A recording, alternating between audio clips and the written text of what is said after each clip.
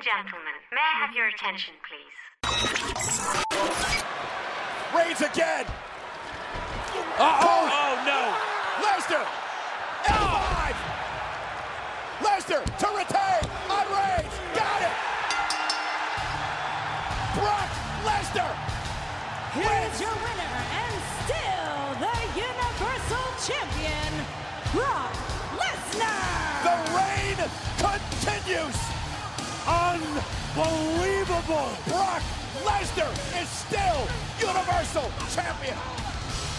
Ladies and gentlemen, boys and girls, welcome to What a Maneuver. Oh man, did we watch so much wrestling. Oh my god. Speak for yourself. Every year, WrestleMania weekend, not even outside of WWE, there's so many events going on. But we watched a lot of them together. Of course, I'm joined by my friend Sean. I'm here. And Dan. I'm not. Dan's all in. I got lost in New Orleans. Yeah, he got stuck in the bar. I saw a video of Mojo Rawley. He chest slapped some really drunk guy at a bar. Of course he did. I was like, you fucking... Mojo Rawley's a mark. But yeah, so we watched everything over the course of the weekend. We're going to start with Hall of Fame, then go to Mania. We'll save TakeOver for last because it's TakeOver. And then we can talk about some outside of WWE stuff. But I think it's just jump right into it. So Hall of Fame this year, besides a few cringy moments and one speech that was way too long, it wasn't too bad. What did you guys think? Oh, it was so long. Oh, my God. 4.5 hours. It was too much. It was too much. How are they going to fit that all on one DVD? It's gonna have to be like a disc set. It's gonna be the Prometheus every secret told version. Oh, like 900 discs. Oh no. But yeah, I mean, we had the Dudleys going in. We had Ivory, Hillbilly Jim, Kid Rock.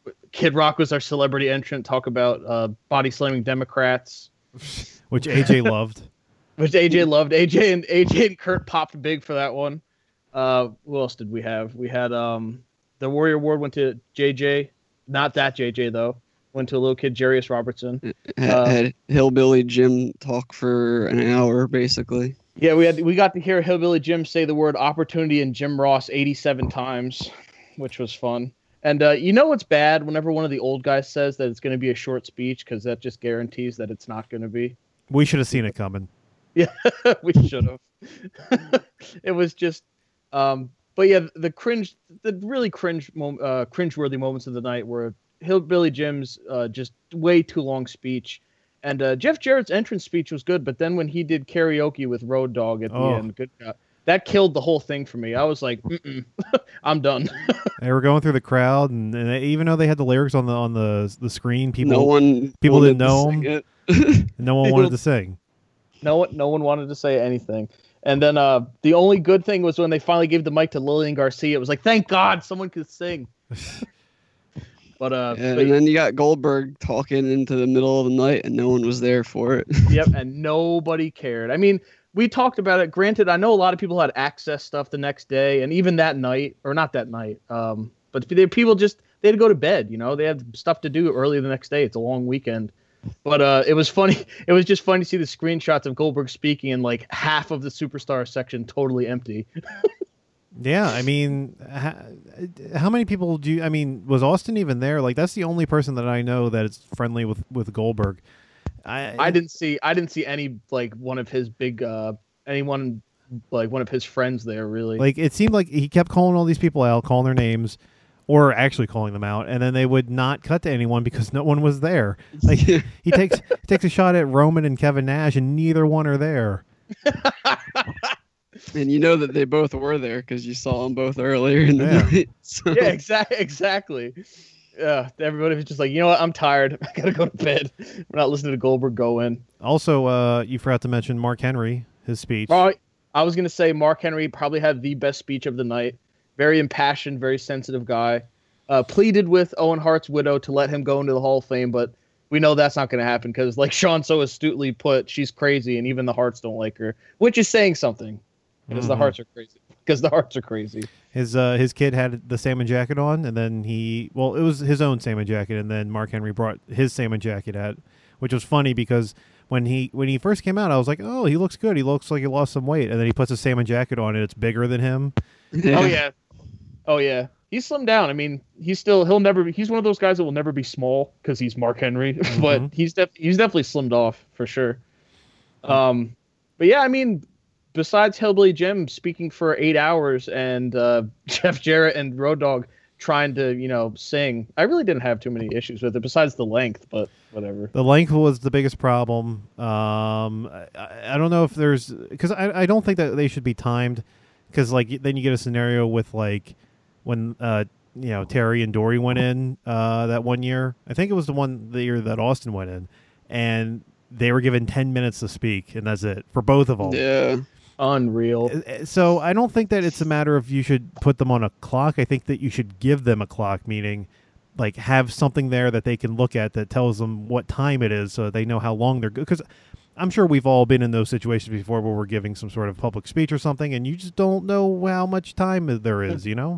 Yeah, people get nervous. When they get nervous, they kind of they just blather on. Like I'm sure Hillbilly Jim I'm sure he didn't want to talk about every single like facet of his career, but I'm sure there was people he wanted to thank, and he was just kind of going off the cuff and not really following his cliff notes or his speech. But I mean, he was one of the people that didn't have visible speech notes or anything like that either. So yeah.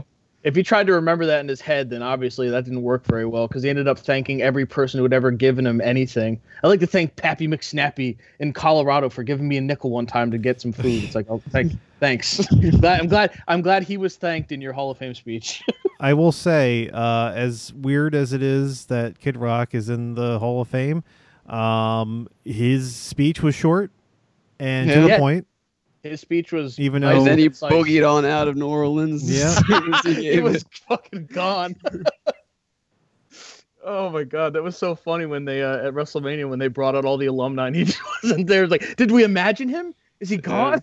Like there wasn't a blank star or anything, so it was just like okay.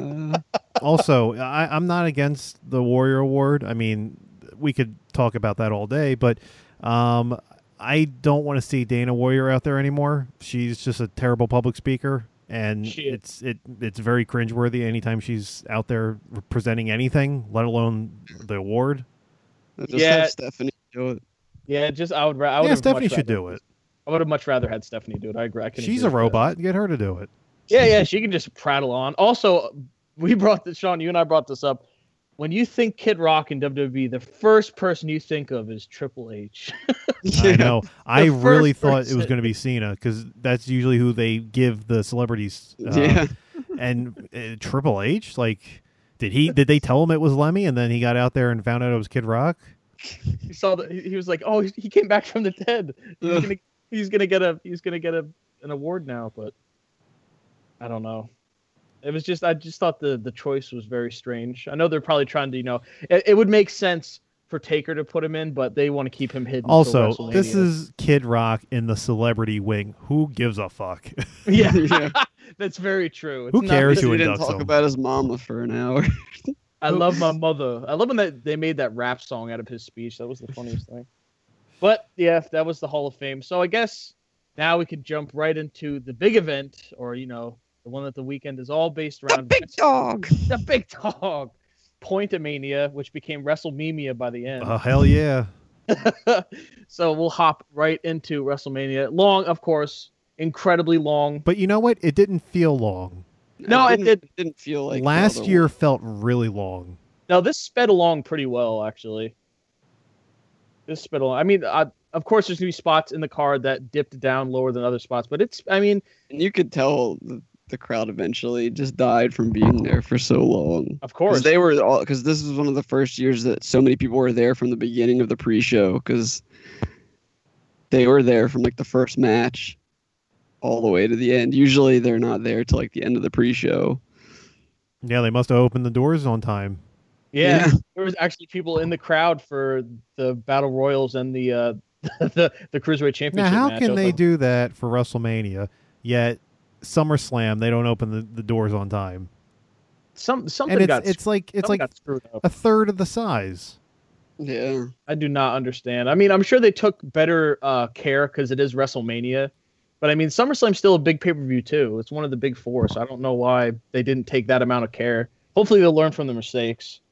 But I guess we'll hop right into the card. So the first match on the entire card was the Andre the Giant Battle Royale, which wonderful! Woken Matt Hardy won by eliminating Baron Corbin.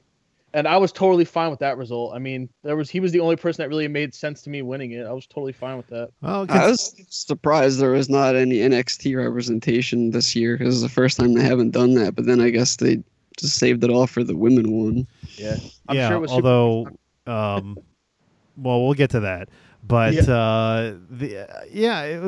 was pretty obvious who was going to win, considering just the fact that there were no surprises in there, and none of them actually really stood out as to, who the favorites were going to be. Yeah, because you can kind of see everyone from the beginning, so it's like, all right, well, I know everyone who's in this match. Yep, pretty much, and yeah, so Matt won with the help of Bray. Yeah, I said this the other day, but this is how they are going to fix Bray Wyatt. They need to keep these two together and just ride this out, because I mean, the crowd seems, Matt's got so much. He's got so much. He's like on such a roll right now. I feel like putting Bray with Matt will actually help fix him because he fell so low last year. I mean, with all of our votes last year, he was the worst superstar, part of the worst angle, like worst gimmick. And the year is still young. Yeah, it's true. But I guess I'm looking a little bit positive. But from what I saw on Raw, and I don't know. I have hope. So hopefully, because I've always liked Bray. I just hope that Matt can kind of put him back on the right path. Well, it seems like they're going to be challenging for the tag titles. So we'll see if they actually. I could see them putting the titles on them. I could easily too. Actually, I could see that too. But yeah, that was Andre the Giant Memorial Battle Royal for Humongous Wonder number 8. Mm-hmm. It was weird how they were. It must have been something up with the pre-show, but like he was trying to stand in front of the statue, and then they cut away to the panel, and then they went back, and he was already gone. There was some really shitty camera work during the pre-show. They did not know what they were doing. Oh my goodness. But yeah, so the second match on the pre-card was for the Cruiserweight title. It was Cedric Alexander versus Mustafa Ali. Mustafa Ali coming in as Sub-Zero, and Cedric Alexander coming in as Black Panther. They both had some pretty cool ring gear, but that match was, it felt like, didn't we say it felt like it was a little bit crunched for time? Like they got told before they went out, like your time got cut. I don't know. I don't know how much time they got, but to me, it's like last year, the Cruiserweight title match, which was much less big of a deal. Yes. Was given plenty of time. And the match told a good story, too. Yeah. Whereas this one, going into it, you're thinking, oh, they're going to have a really great match. I have to think that maybe they had some sort of limitations or something. And basically the match consisted of a couple C4s, some spots where they would hit their finishers and then not get it, and then it kind of just ended. It says here in Wikipedia that their match ran 12 minutes and 20 seconds. Which is kind of short. Like feel short. Most of the matches in the Cruiserweight tournament were longer than that. So you know, it's a little puzzling. It didn't feel to the level as it was on paper. Mm-hmm. And it's so weird because I don't know if you add up the stats of what the match lengths were on the pre-show. They have a 2-hour pre-show, and I'm pretty sure they didn't even use like a quarter of that for actual matches because it was all talking. That's all it was. Most of it was talking, rather, I should say. But yeah, I mean, they did good for what they were given, but obviously it was cut very short. And I was fine with seeing Cedric win. I thought that was done really well. I was fine with him winning. Yeah, like stop having to splat himself from the Like I would say half of the matches from the tournament were better than this one. Easily. I completely agree. But yeah, that was the Cruiserweight Championship match, and then the final the Uterus Award. The Uterus Award for World's Best Uterus. God. We had Naomi winning by eliminating Bayley in one of the on weirdest... SmackDown where she put her face into the uterus. Yes, I did. But as far as this match, one of the weirdest finishes.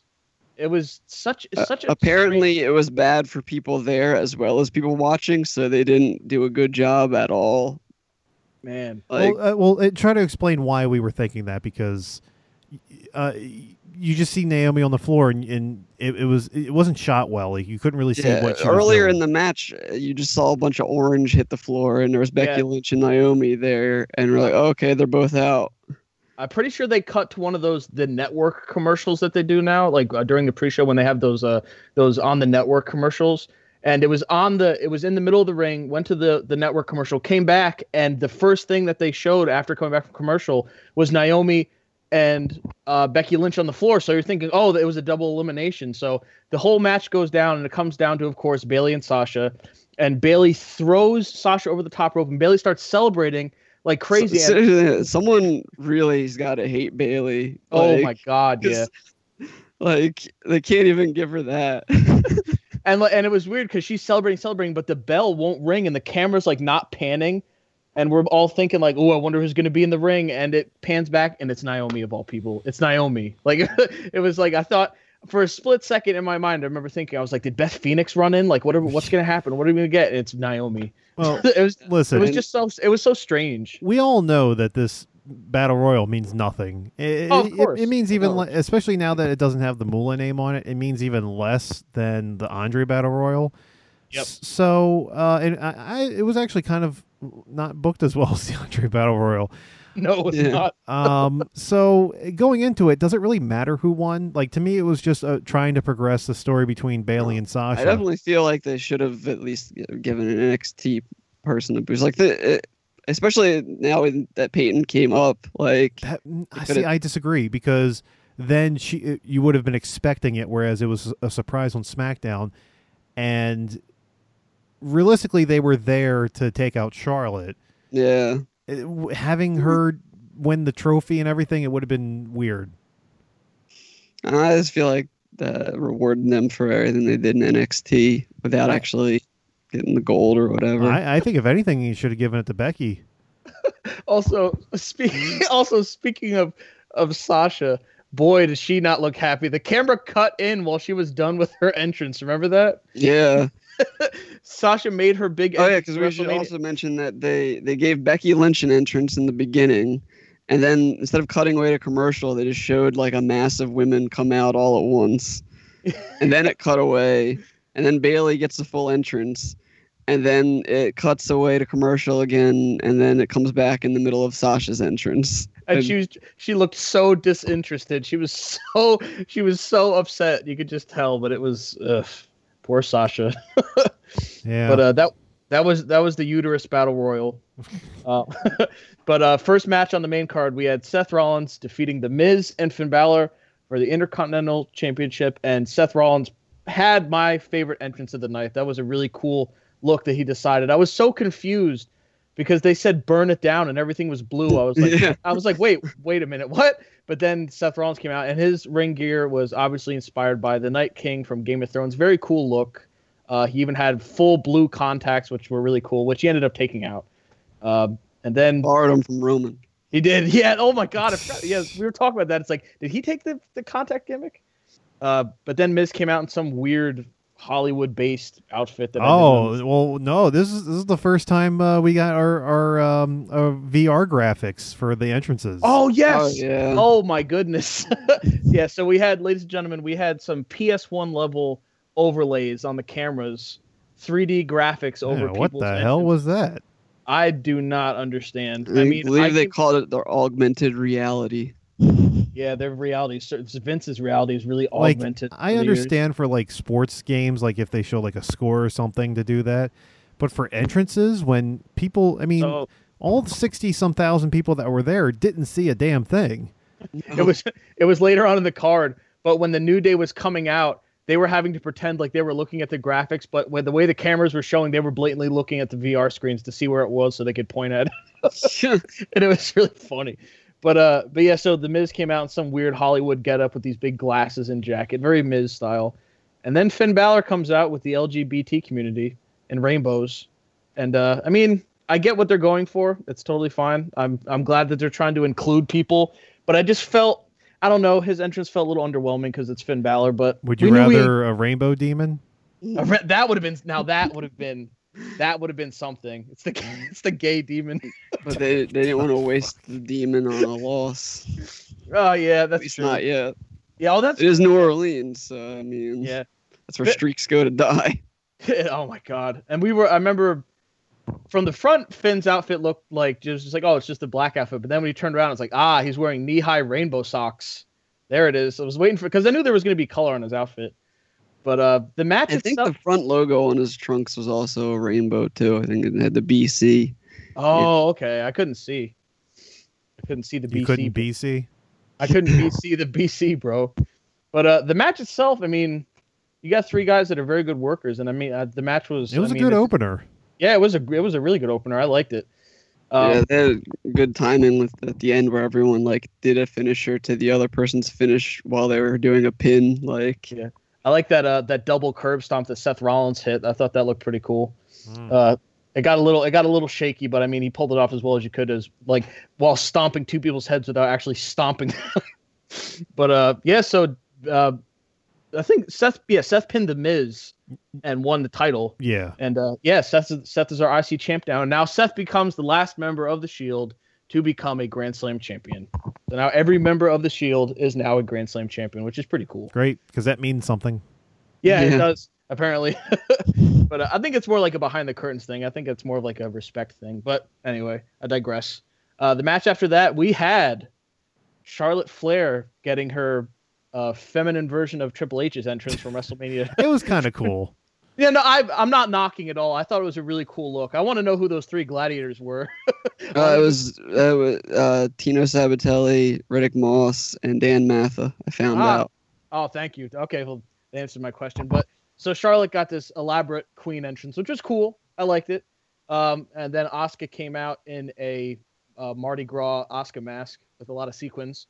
But the big thing was Charlotte defeated Asuka by submission and broke the streak. This is why Dan was saying before, this is where streaks go to die. Yeah. Finally, Asuka's streak brought to an end, and it wasn't like she just got pinned. She had to tap out. It was by submission to the figure eight. I was surprised to see Asuka's streak get beaten by Charlotte because I was very convinced personally that the person to break Asuka's streak was going to be Ronda Rousey. But at the same time, I'm glad that it was. I'm glad it wasn't just someone a new person they just brought in, and it was an established wrestler like Charlotte to break her streak. See, this is another thing where I think it's something where they changed their mind at some point, because I don't know if you guys remember, like right around when Rousey was debuting, they had Asuka putting people in arm bars all the time, and she even got Nia to tap out to the arm bar and everything. I read about that. And then all of a sudden they told her to stop using the arm bar, so that's why in this match she didn't have the arm bar to move into the triangle. She just caught her in a triangle, which is kind of weird. Do you remember that spot when she did the moonsault? Yeah. I think the snatch catcher. I'm pretty sure that originally that spot would have been an armbar catch. Instead, it was a triangle catch. But yeah. There's a bunch of stuff to unpack with this. First of all, I think the match itself was pretty good. Yeah, it was probably the best wrestled match of the night, I'd say. It was very well done for sure. As far as the decision to end the streak, a little puzzling. I understand. I think I understand where they're coming from. We'll see. I think I know, but it kind of, I don't know. It's like, and especially how they booked it through what just happened too, like with Charlotte on SmackDown. I mean, I know they're probably getting her. I don't think she's holding it very long. No, for sure. But like, I assume that the match. I feel like Charlotte's probably going back to Raw. She possibly, I don't know, but I feel like the match that they want to build to is Ronda and Charlotte as opposed to Ronda and Asuka, and I don't blame them for that. I think that that match would be, it would draw more money than. And don't get me wrong, like Asuka she's money, but you put the Flair name in there, and it kind of raises it a level. And and I'm not opposed to that idea. It's just I'm not as angry about this as opposed to the Taker streak ending. I still think that was a wrong decision. This one, I'm hopefully optimistic that they made the right call. We won't know for another year. If it leads to Asuka's character progressing, in some way. The only She's kind of just been static. I mean, she just the wins. only other like- thing you can do with her is have her get a title and then have a long reign. Other than that, I don't know what else to do with her character. Yeah. She's not the kind of character that you can convey like intricate storylines with. Sorry, no speak English. Oh, we'll get to that. but yeah, I don't know. We'll see. I'm not as down on it, but you know, also having it early in the show was an interesting call. I thought it was going to be a lot later in the show. But now I think that I was telling Sean this, the only thing I think negative about it is I feel like she tapped out too quick. yeah, she didn't really work on the leg very much. And I was just saying, like, Alexa Bliss totally fought the figure 8 longer before tapping out. And it's Yeah, just a for weird sure. story to tell. Like, obviously, it's time constraints and everything, but it just seemed like Asuka just gave up really quickly for the way they booked her. How long did this match go? 13 minutes. This was Yeah, a this- 13-minute match. So yeah, I mean, it was. Yeah, I agree. It had that Puzzling- crazy Spanish fly spot. Oh yeah, yes. Oh god. Pretty sure that's where Charlotte like cut her arm. Oh yeah, because she was bleeding. That was right. But yeah, puzzling decision. But like I agree with Sean. I have hope. Moving on, we had Jinder Mahal. Oh well, before we go to that, we need to mention about John Cena. Oh my god. Okay, Someone so told him to left the stove on. Well, first let's explain because Cena was in the crowd. yeah, Cena was in the crowd the whole night. You know, saying I'm going to be a fan. I'm going to watch the show. And I'm just gonna apparently, ha- he was legitimately sitting there the whole what would have been like 3 hours. Yeah. Yeah. He was drinking beer, taking pictures with the fans, like he was He has hanging something out. in common with Suzuki then, because Suzuki was there getting fucking yeah. hammered. I saw that picture too. He was up near the top. But so like we said, John Cena's sitting out there all night, you know, just kind of being a fan, kind of resigned to the fact that, you know, Taker's not going to show up. So the women's match ends. Charlotte Flair's having her career-defining moment. She broke the streak. She retained her title at WrestleMania, walking up the ramp, making the champion's exit. Some ref comes sprinting by her at top speed, hops the rail, and whispers some indeterminate Well, thing to John also, Cena. at first, when you see a ref come out, you're wondering if it's going to be Carmella cashing in, because we didn't talk about this, but Carmella was the first person out of the women's Rumble. Oh yes, yes. Battle Royal earlier, so they're like, oh, okay. Well, it's either she was going to cash in or shave her head. We weren't sure. Yeah. So it was getting to that, but But yeah. it looked so. Yeah, I agree. It almost looked like Carmella was going to be hot on Charlotte's tail, going to hit her with the briefcase and then cash in. But the ref passes Charlotte, hops the ring wall, and goes to talk to John Cena. Whispers some indeterminate thing to him, and John Cena kind of laughs, and the ref keeps insisting something. So John Cena hops out of his chair, hops the wall, and the camera just follows John Cena sprinting full speed up the ramp. And it's like Charlotte's an afterthought. He kind of just runs by Yes. Charlotte, and then it's over. And this was our first meme for WrestleMania because now we have all the ones of Cena running. Yeah. When someone tells Cena that Nikki's parents aren't home. Yeah. But yeah, it was a very funny sight, to be sure, watching John Cena sprint full speed past Charlotte Flair, and definitely ruining her moment. But so after And then that, another funny sight, we see that Aiden English got thrown out of the ring so hard he lost all his hair. oh yeah, he just shaved his head out of nowhere. He comes out. So yeah, the next match, ladies and gentlemen, was Jinder Mahal defeating Randy Orton, Bobby Roode, and the last minute addition Rusev with Aiden English for the United States title. Aiden English comes out to do Rusev's entrance, and his head is shaved for some reason, just no hair.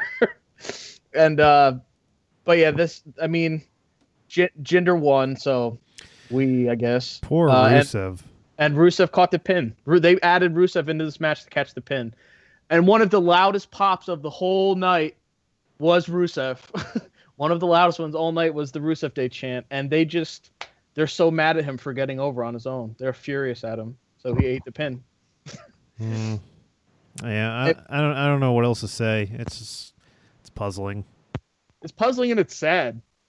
Because this guy's a legitimate, like, I know his whole gimmick was like he's the super athlete, but he literally is. He's a giant guy that can move really well for a guy his size, who's come pretty far from when he debuted as just the stereotypical anti-American foreign heel. Yeah, and he's just naturally a really funny guy. Oh, he's like, hysterical. He's hysterical. And then he's got the personality. His ring skills have come really far. He could be a believable, badass, funny babyface, almost like not to the level of Braun, obviously, because Braun is just larger than life. But I feel like on a lighter level, he could be like that. But they just, for whatever reason, they're just burying the absolute hell out of him.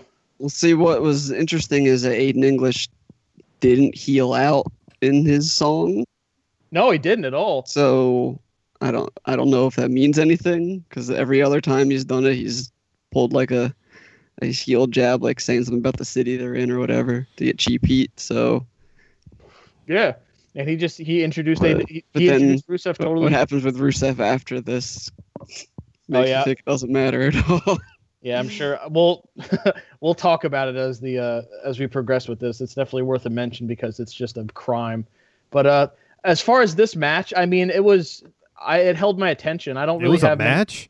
It was I don't have many notes on this one. It happened. It happened. Yeah, I do not have many notes on this. I cannot tell you. The Colossus is still protected. The Colossus is still massively protected. I think Jinder's going to Raw with that title. I wouldn't be surprised. You think they're going to do the old switcheroo and switch Jinder and Seth? Mm-hmm. Well, at least Seth's blue contacts will make more sense now. But I mean, Rusev went to hit the Machka kick and he hit Sunil Singh and then just ate a Colossus and got pinned. That was what I remembered because it made me furious. I just don't. I'd have nothing else to say. I don't get it. But I guess we'll move on next to the surprise of the card. Not the result, but as the match overall. We had Kurt Angle and Ronda Rousey defeating Triple H and Stephanie. We'll get the entrance out of the way first. Triple H and Steph are driving they're driving the trikes again. Hey, remember how ridiculously weird last year's entrance was for Triple H with the tricycle? Double it. Let's double it and let's add some chicks on some bikes. Let's have the Metal Maidens lead them to the ring. It was just it's so strange. It's so strange. Like if Triple H drove a motorcycle, I would be fine. But the fact that they're trikes with those goofy Triple H Authority logos on them, it's just I don't.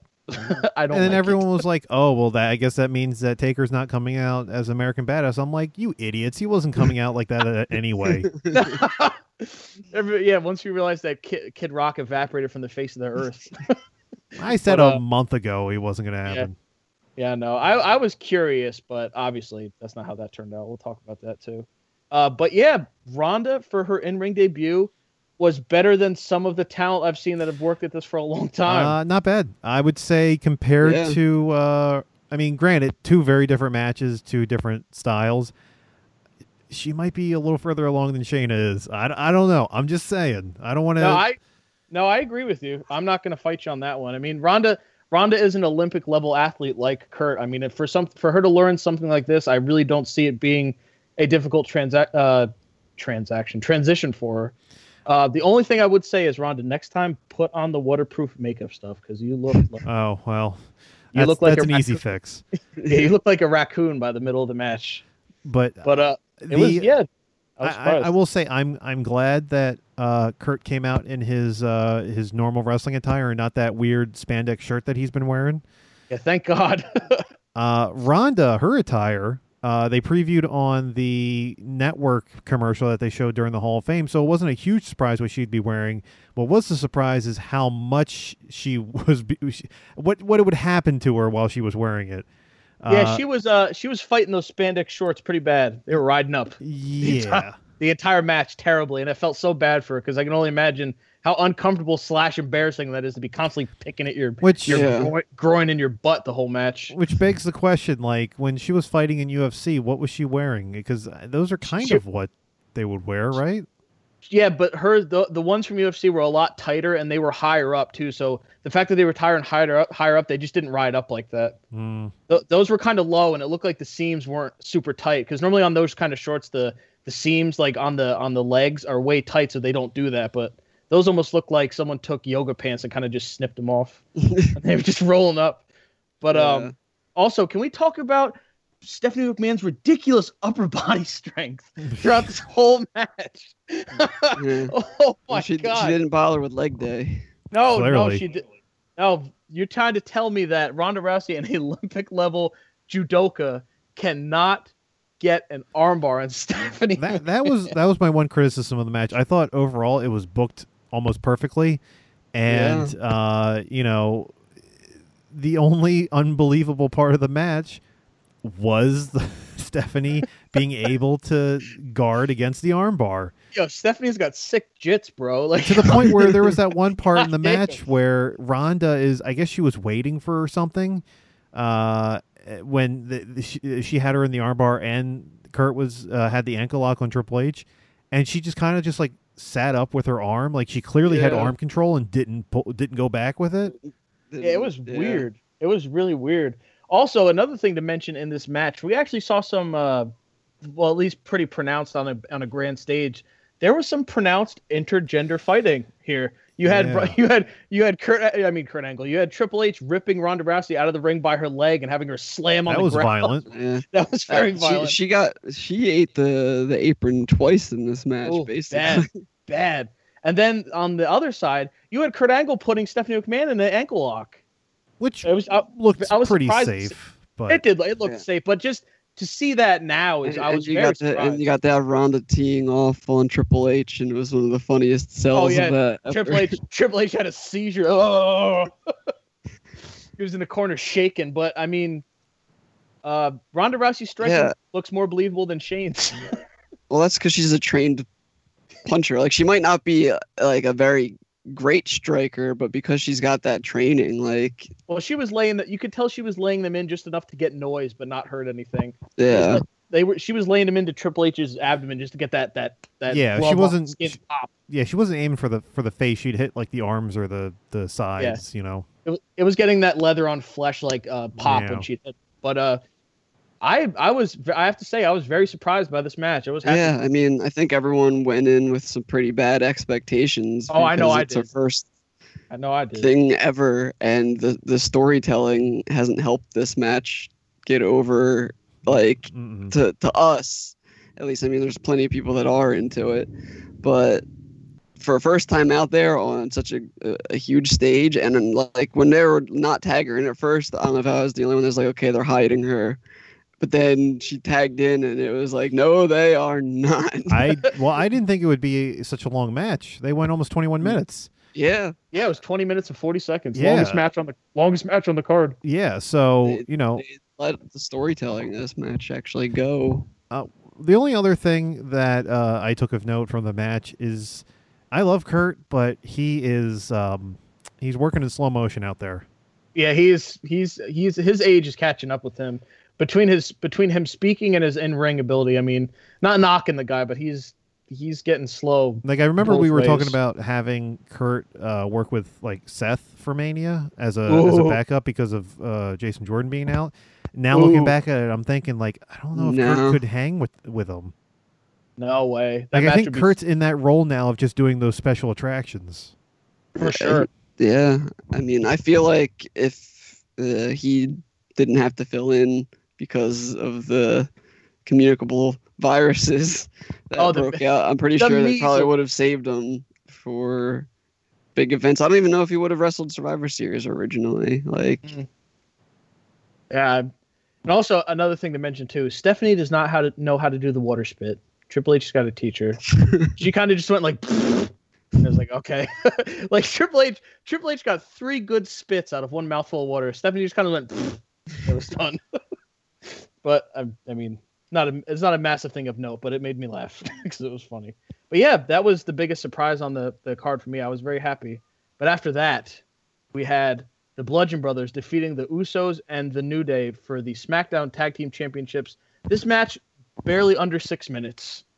And I guess Harper got a mask now. He's a goat, whatever that thing is that he wears on his face. But I mean, they're high on the Bludgeon Brothers. I don't blame them. They have a good dynamic going. And even though the name still think is goofy, you can't deny when you put those guys together that they mesh well.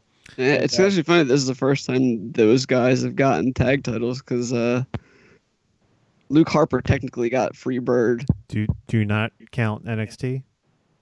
Yeah, I guess I'm talking about main roster, but yeah, I'm talking about they've challenged for those belts. Like Harper technically had a SmackDown belt with Randy Orton and Bray Wyatt, but never with Eric Rowan. So I know. Do you not count NXT?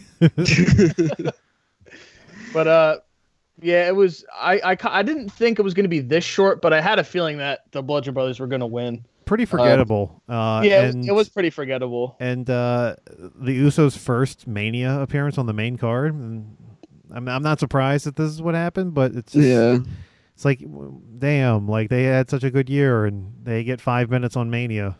Unbelievable. And then lose.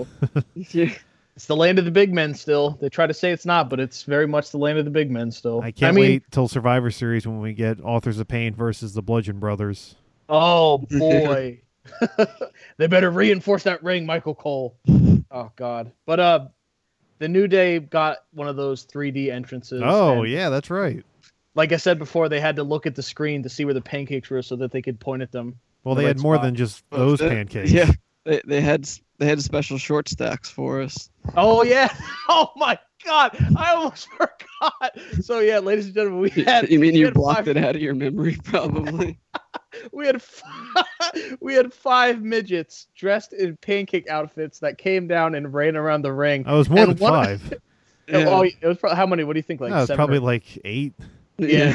But and then 2 of them were doing the worm at ringside, and one of them clearly hurt their leg and was hobbling off after, and we're like, oh no. I probably just tore his ACL or something. I just remember it was already laughable to begin with, but then when that one poor guy got up and he couldn't walk. All for a worm. I know. He was doing Scotty 2 Hottie's finish and he hurt himself. Terrible. But it was so funny, and just it was like it felt very Attitude Era-ish. I was like, what are we doing? This is why we call it WrestleMania. Exactly. You had midgets tearing their ACLs. God. But yeah, like we said before, this match was pretty forgettable. It was really meh. It was very it's weird to have a match with the Usos and the New Day in it, and there not be something of substance in the match. Yeah, I know, it's crazy. Even their SmackDown match was better than this, but then again, I digress. So after this, we had John Cena come out to the ring and doing his whole like, "Come on, bring him out." And he starts to get the disappointed face. The lights go out. Well, you forgot to mention the ref comes back out again, and he says something to him, and he's just like, "Oh man, like what the hell did he tell him in the first place?" To then be like, "Oh no, I messed up." The ref said he's gone. We can't find him. I remember I watched someone like examined it, and they like extracted the so audio. You're telling me that when he came out, he was like, "Oh, John Cena, I saw the Undertaker, he's here," and then he ran back. He got his jorts on. Well, why? I was waiting for like a backstage segment of like Cena confronting Taker, and nothing ever happened. Like, don't you think the first thing he would do if he ran back there, he would challenge him to his face? Instead, he just gets his gear on, goes back out after like an hour and a half, maybe even 2. This Taker angle as a whole was very weirdly done, and this kind of put the weird icing on the cake. Like this, just the whole build to this part was it almost felt rushed, and like they didn't know what they were doing. If they actually advertised this match the way that they booked it, like I think people would have been mad. Oh yeah, no, I agree. I'm fine with them waiting till. I'm kind of fine with the last minute stuff, but just the way it went at Mania, and it just kind of flew under the radar, but it felt strange. But yeah, so the ref says something to Cena, and he's out there. The lights go out, and out comes Elias. Which they blew because Elias actually strummed his guitar too early, and you're like, what was that? They still got the pop though. Yeah, he did. But is that an electric guitar? So Elias comes out. Still, we're waiting for Kid Rock to come out. Oh God, yeah, I remember that was what everybody thought at first. It was like, they're doing it. But Elias comes out and gets beat up by. He John was like, Cena. "Were you expecting someone else?" Yeah, he took all the heat for that. John Cena smashes him and is walking up the ramp all disappointed. And then you hear somebody. John Cena's music hits and he's at the top of the ramp, kind of looking all disappointed. And then the gong and the lights go out, and then the lights come back on, and Taker's ring gear's in the middle of the ring, and we get that sweet '90s lightning explosion to the ring gear. and then the lights come back on, the ring gear's gone, and then the lights go out again, and then the gong, and then of course Taker comes down, and we had a John Cena squash match. Taker squashed John Cena. The match was. I also feel like we'd mention that the set was so horribly lit that Undertaker's entrance was just purple the entire time, which I mean, you could not too see purple. Like it wasn't like Taker. dark purple. It was like violently purple. Like I guess this is as good a time as any to mention it because this match was really short and there's not a ton to talk about. But the WrestleMania set this year was absolutely hideous, absolutely ugly. One of the ugliest things I've ever seen. So, ladies and gentlemen, if you didn't see, there was a giant wall of lights with a giant Mardi Gras mask, which the top looked like a pineapple. And then to top it all off, we had Willy Wonka and the Chocolate Factory font saying WrestleMania across the middle of the mask. And everybody came out through the nose of the mask. And it was just one of the ugliest WrestleMania sets that I've ever seen. It was so dumb. and like I mentioned, there were so many lights as Taker was coming down. You couldn't see him. You couldn't see anything. It wasn't just him either. There was other people too where that was happening too. Tons of people got washed out by just the sheer amount of lights on the stage. And so I'm actually really curious to see if they're going to do anything for the Blu-ray or if it's going to look exactly like that. I don't know what you could do. Because, I mean, even when Taker did his spot where he raises his hands and the lights turn on, it made little to no difference. It was like, did the lights even turn on? Yeah. I can't see anything still because still purple. Stage is so bright I can't see anything. Well, no, that's because they wanted to do that stupid laser light. Oh, that's thing right. Where he did the pose. And that's right. The lights came on after that. So yeah, ladies and gentlemen, we also had very hardcore laser lights this entire night. A very 80s concert, like the one of the more prominent ones besides Taker was Triple H and Stephanie stood in the middle of the ring. And they were just surrounded by green spinning lasers, and it was very, like I said, it was very, very 80s. Not the first time they've done that. I remember. I think it was the one in Phoenix. They were using lasers too. I don't know. They go in and out with their love of lasers. Whatever. They get mad at the people for bringing them to the events and pointing them on people. I understand that. Like in the Attitude Era. But yeah. So Taker finally hits the ring. The bell goes, and they're like going full speed through Taker's arsenal. Taker hit every one of his signature moves. He hit a why can't I think hit of an old school? Yeah, he hit old school. He hit guys. Oh God. What did he hit a Last Ride? I don't remember. No, he didn't. That was okay. That was like the one thing he didn't hit. But he went through everything else. The only other thing he didn't hit was he didn't do a leg drop. Yeah. But other than that, he pretty much did all of his arsenal. It was short. Cena got one move in. It was that one backdrop to get him into the five knuckle shuffle. Oh, that was another meme when John Cena fell like a scared little child. Mm-hmm. Yeah. Mm-hmm. So Cena goes for the five knuckle shuffle, and as he's coming back to land it, Taker does the sit up, and John Cena just falls flat on his back because he's so scared. Yep, and then John Cena jumped super high for that. He always did. He always used to do that. He gets ups on that. And Taker hits a tombstone and pins him. See that? One finish. And you could hear the crowd audibly surprised that Cena got pinned in one finish. Everyone's expecting, because usually it's like now everyone kicks out of the tombstone. Everyone's expecting him to kick out, and he doesn't. It's amazing. Yeah. I mean, I was totally fine with it. We talked about it, but Cena's not gonna have. Taker's not gonna have 40-minute classics anymore. He's just not gonna. He's done enough. He's old enough. Like, he's not gonna be doing that anymore. And I was totally fine with that. I have no problem with the way this match was booked. John Cena went out and spewed lies on Raw every week. He was talking so much shit. Undertaker comes in, he beats the fuck out of him, and leaves. And that's all you need to do. That's just the perfect way to book Taker now. Like, that's the only way. Yeah, but now with the news that Taker is having a match at I'm gonna throw up. Greatest Royal Rumble. I think that might still be short. And now it's against Jericho, so Jericho's getting buried too. Like I said, we'll get into that. You wanted to wrestle in New Japan? Well, here you go. But So that was a short match. It was well done. It was cool to see Taker again because it's always cool to see Taker at Mania. Of course, one of the mainstays.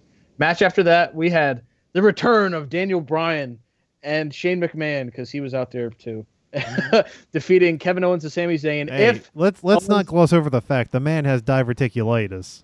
The man does have and a hernia.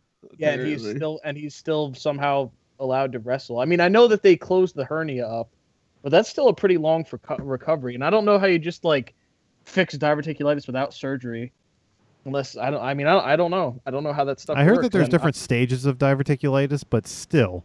Well, Brock had it so bad to the point where his whole intestines were swollen and infected, and you had to cut them out. Yeah. Maybe Shane wasn't that far along, but still. You can't tell me someone who even had any sort of hernia injury is good within 2 weeks. I don't believe that. No, one of my best friends, he's a powerlifter, and he had to get the same surgery. He had a umbilical hernia, and he got it taken out, and he couldn't lift for like 4 weeks. Mm-hmm.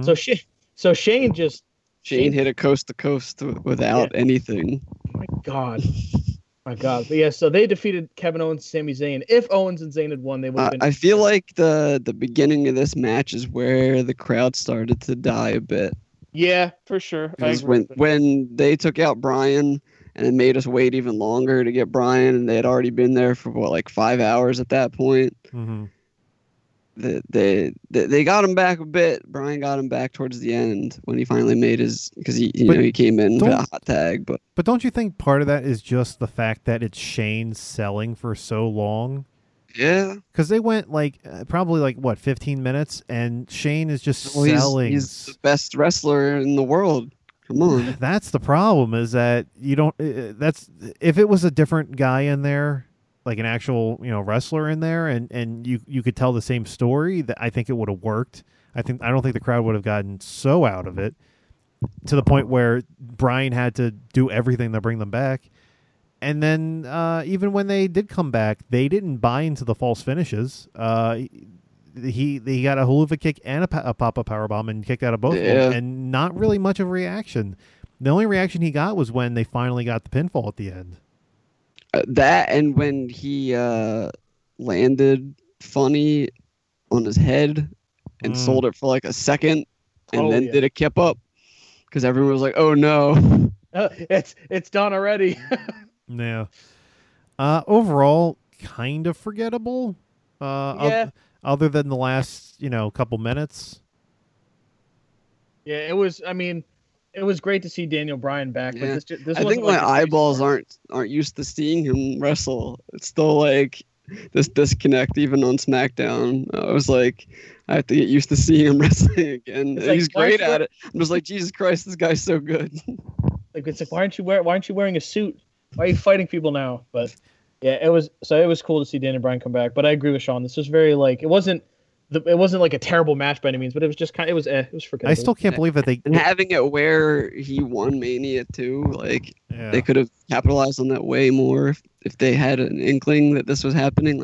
Because we were wondering, was this always their plan? I don't know. To try seeing if he would get cleared in time. I will say I'm still very perplexed as to why they did his first singles match on SmackDown. To me, that's a pay-per-view.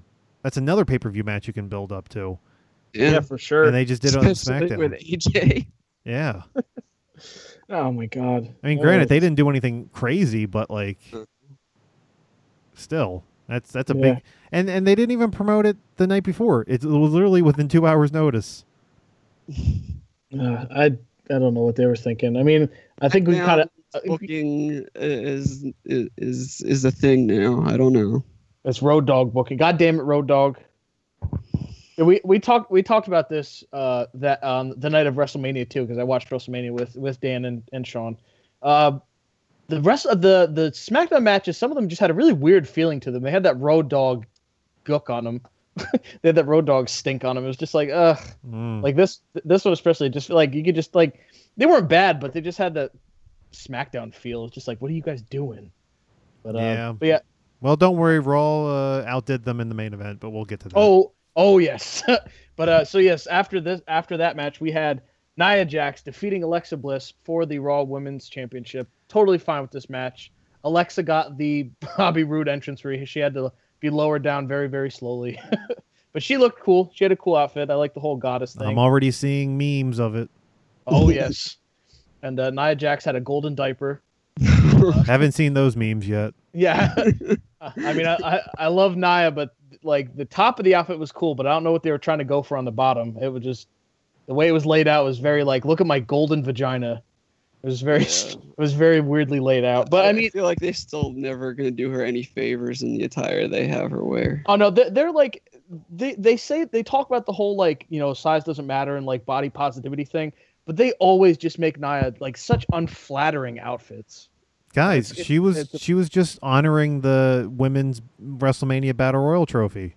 Oh, that's right, the uterus. It was on there.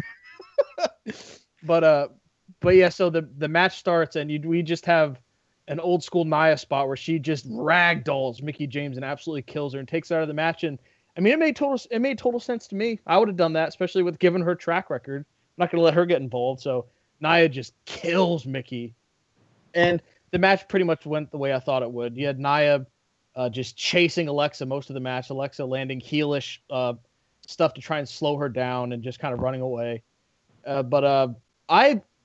We were saying it would have been funny if Alexa Bliss won, just to say like, hey, bullies win sometimes. I could see a world where that would happen, but I feel like that they couldn't book themselves that way with this. No, maybe I mean, they've done lots of things that aren't good for them, but I don't think that's one that they would have done. Maybe the Attitude Era, the bully would have won, but not in today's. I mean, the bully beat Bailey. Yeah. That's true because Bailey. But, I mean, Bailey's not fat, but that's the only difference. She made fun of Bailey for being a sissy, and she beat Bailey. But yeah, I mean, it was cool to see Nia win. She very much had the crowd behind her, which was cool. She really did on Raw. She really did on the Raw. She tried to murder poor Alexa. Oh my god. It was just a few of those spots was just like, oh, that's a lot of women. But goddamn. But yeah, she got a nice pop when she won, and it was cool to see. I like the way it was done. It was done the way I thought. It was done the way it should have been. There's no world where Alexa Bliss stands toe to toe with Nia Jax. It just they still had her get her finisher in too, because she hit the Twisted Bliss to the outside. And it looked really good. And then the short DDT where Nia had to be on her knees because she's so much bigger. Yeah. But yeah, I mean, I thought this went as good as it could have gone. I was told I didn't really have any complaints about this. Yeah. I don't know what to say about it. I don't know. It was okay. Yeah. I'm not like it was just it happened like we said before. But yeah, after this was. For me, this is where things kind of started to falter a little. We had AJ defeating Shinsuke, and the big takeaway from this was... Oh, well, before we get to the end of the match, because I know that's where you're going. Yeah. The entrance of Nakamura. Oh. I think this is a good one. It was the entrance of Nakamura is fantastic. We had the guitars from Alice Cooper and Nita Strauss playing the violin part on an electric guitar. And then Shinsuke coming out in a very Michael Jackson inspired outfit with an army of it was drummers, violinists, and then Nita Strauss, and it was just a very big cool production to see. That's when I knew he was losing. Yeah, of course, yeah, because he got the cool entrance. Did AJ get any weird graphics or anything? No, he just got pyro. He just got his pyro back. Oh, yeah, that which was nice to see. Also, gotta say. We're moving back a little bit here, but seeing Kurt Angle do the full Kurt Angle entrance with the pyro was very nice. Oh yeah, it had been a while, but yeah. So that was another thing too. There was a lot of pyro tonight. They actually brought back a lot of pyro, but yeah. So the match for me, I know we talked about it then. Very underwhelming. Almost like they weren't allowed to do a lot of the stuff that they could have done. In retrospect, at the end of the match, I think I understand why they did that, but I don't think it was a good idea. I don't it hurt the match a lot. This was the second longest match on the show too, 20 minutes and 20 seconds. And even that, it felt like it never got out of second gear. Like it didn't even feel like it got out of first gear. Yeah, it felt like it was finally going to ramp up, like they were doing a slow building match, and then it kind of just ended. It was like, oh, yeah, just contrast it to say like the main event of Takeover where they went into like 7 gears. And this Oh, one, God, it's yeah. Styles clash and you're done. What? And yeah, and like we know both these guys can go. Like even Oh, for just sure. not talking about their match to compare it to, but just the matches either of these guys are capable of having. We've seen Like- it. Yeah, I've seen it, but yeah, it was like we said, it was very underwhelming. They just kind of they didn't played. It almost felt like they played it Styles safe. come back from because I guess in WWE they don't count it as a Kinshasa, but he totally took one in the back of the head and it didn't mean anything. You'd think that'd be more devastating too, but I guess with WWE logic, if you don't land it to the face, it's kind of not fully landing it. He told him knee to face. I mean, Yeah, I mean I like that we got to see the landslide because I was asking Sean if they think they were going to use it, and he's like nah, and then like 10 seconds later he fucking hits the landslide. But I think the most important part of this match is what they did after it Yeah, ended. yeah. So the match ends, and Shinsuke and AJ are They did a very similar thing with Asuka and Charlotte actually too, where I don't think we talked about Asuka got on the mic and said that Charlotte was ready for Asuka and congratulations and yeah. So like all honorable, and Shinsuke's down on his knees Yeah. and handing the belt up to AJ, and then out of nowhere he Just just nails goes a full on wicked low blow. chaos and lifts him off the ground by his nuts basically. Yeah, and then afterwards, just delivered some of the stiffest stomps, some really stiff stomps to AJ's head and his stomach and his arm. And as the refs were pulling Kicking him Shinsuke out away, of the ring. yeah, and as the refs are pulling him away, Shinsuke is just stomping on AJ's head like, oh my god. But so now we have heel Shinsuke Nakamura, which I'm excited to see where that goes. which I was apprehensive about because it's like, well, what do you do with the entrance? I don't know if people are going to take to him in this new role. SmackDown made me a little more confident. Sorry, no speak English. But I still don't think they can use his theme song. No, it's that theme. The theme song is too over. It's too much established as a babyface theme. I feel like it's not going to be like the heel where we all want to boo him. It's more going to be like he's so cocky that he doesn't give a shit about anyone else. That's the character that he's really good at playing. So I mean, the stuff that he's doing, I mean, they got some boos, but that's also the Mania crowd. But I feel like it's going to be able to maybe unlock a little bit of what he wasn't able to do, because since he's been there, he's just been like completely clean baby face, other than the first match he had where they kind of let him do a little bit of his more like dismissive, like not caring about his opponent at all shtick, which he was great at doing in New Japan. So I'm hoping that we're going to get the build that we didn't get for the match, because that was the other thing about the match. It was horrible build. Oh my god, terrible! Like, it's a dream match. You guys want this? Okay. The more you say it, like, you can't just say it a lot of times. It's not how it works. But yeah, I do agree that I don't know, a heel theme for Shinsuke would be interesting. It would have to be some kind of like symphonic, like, I don't know. I mean, obviously they won't take it, but the when he was the King of Chaos or whatever in New Japan, and he had that cool theme song. I mean, obviously there'll be no strippers this time, but still, I liked how that theme sounded. If they could make something sounding like that, I would buy it. Yeah, I was very underwhelmed by the match. I think one of the biggest issues is that the fact that they hyped it up so much that it's like if they didn't deliver on like a 5-star match, then it would have inevitably been disappointing. But it was even less than that. Like, it felt like a SmackDown main event.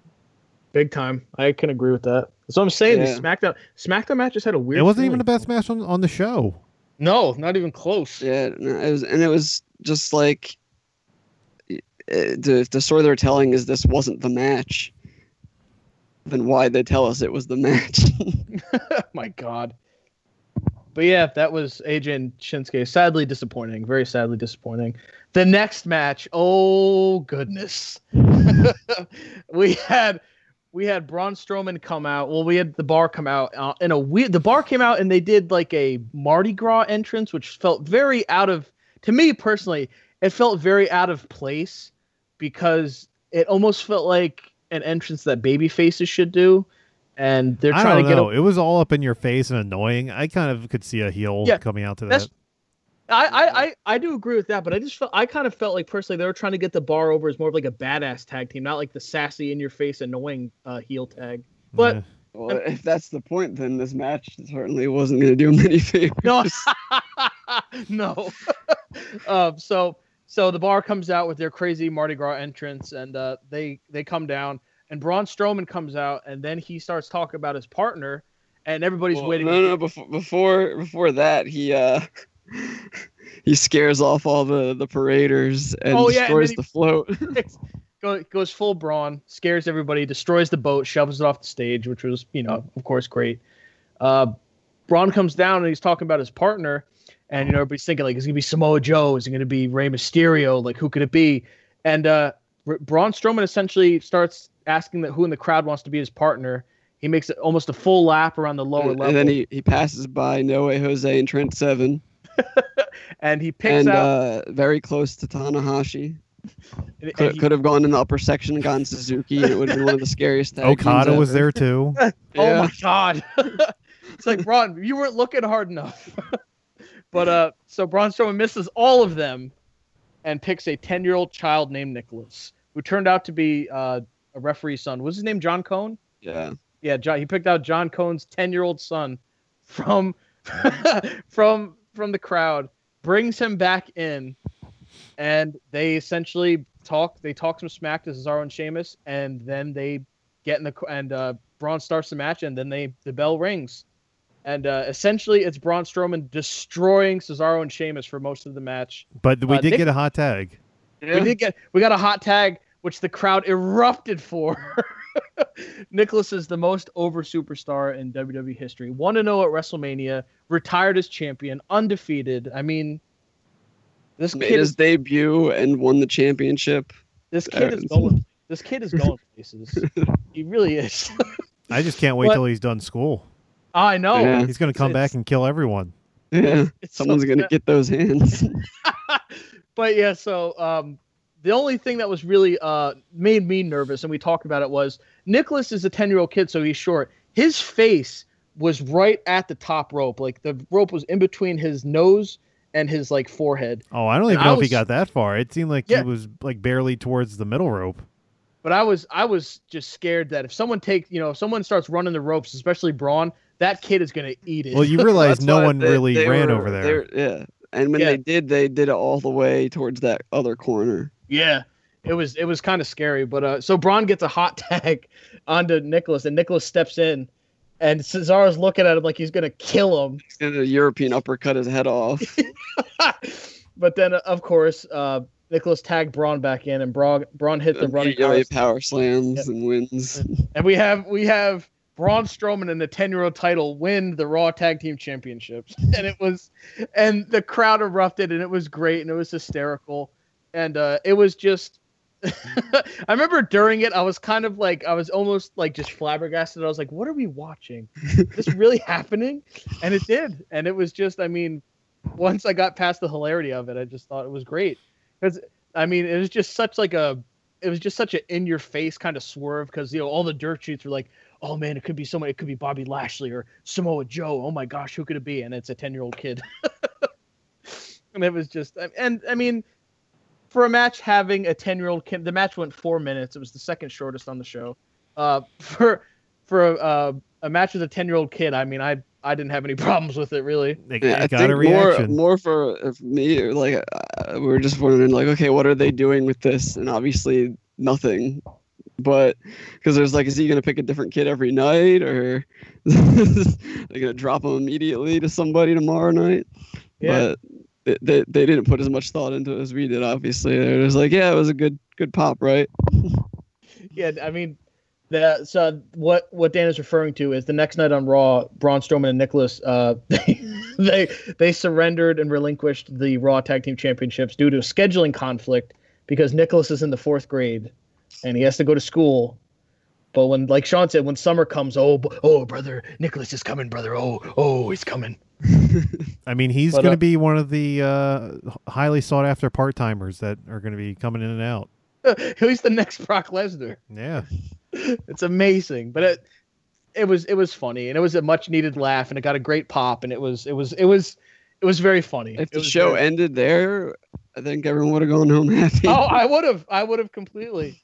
But speaking of the end of the show, oh boy, I don't even know what to feel about this. Like, obviously it was bad, but so we oh gosh, so I have to prepare myself. So we had Brock Lesnar defeating Roman Reigns for the Universal title, and I don't know what happened. I don't know if someone. I mean, I think it's pretty obvious that Vince definitely changed his mind because the crowd was just lambasting this match. It was getting CM Punk chants, a boring chant. It got "This is awful" at one point.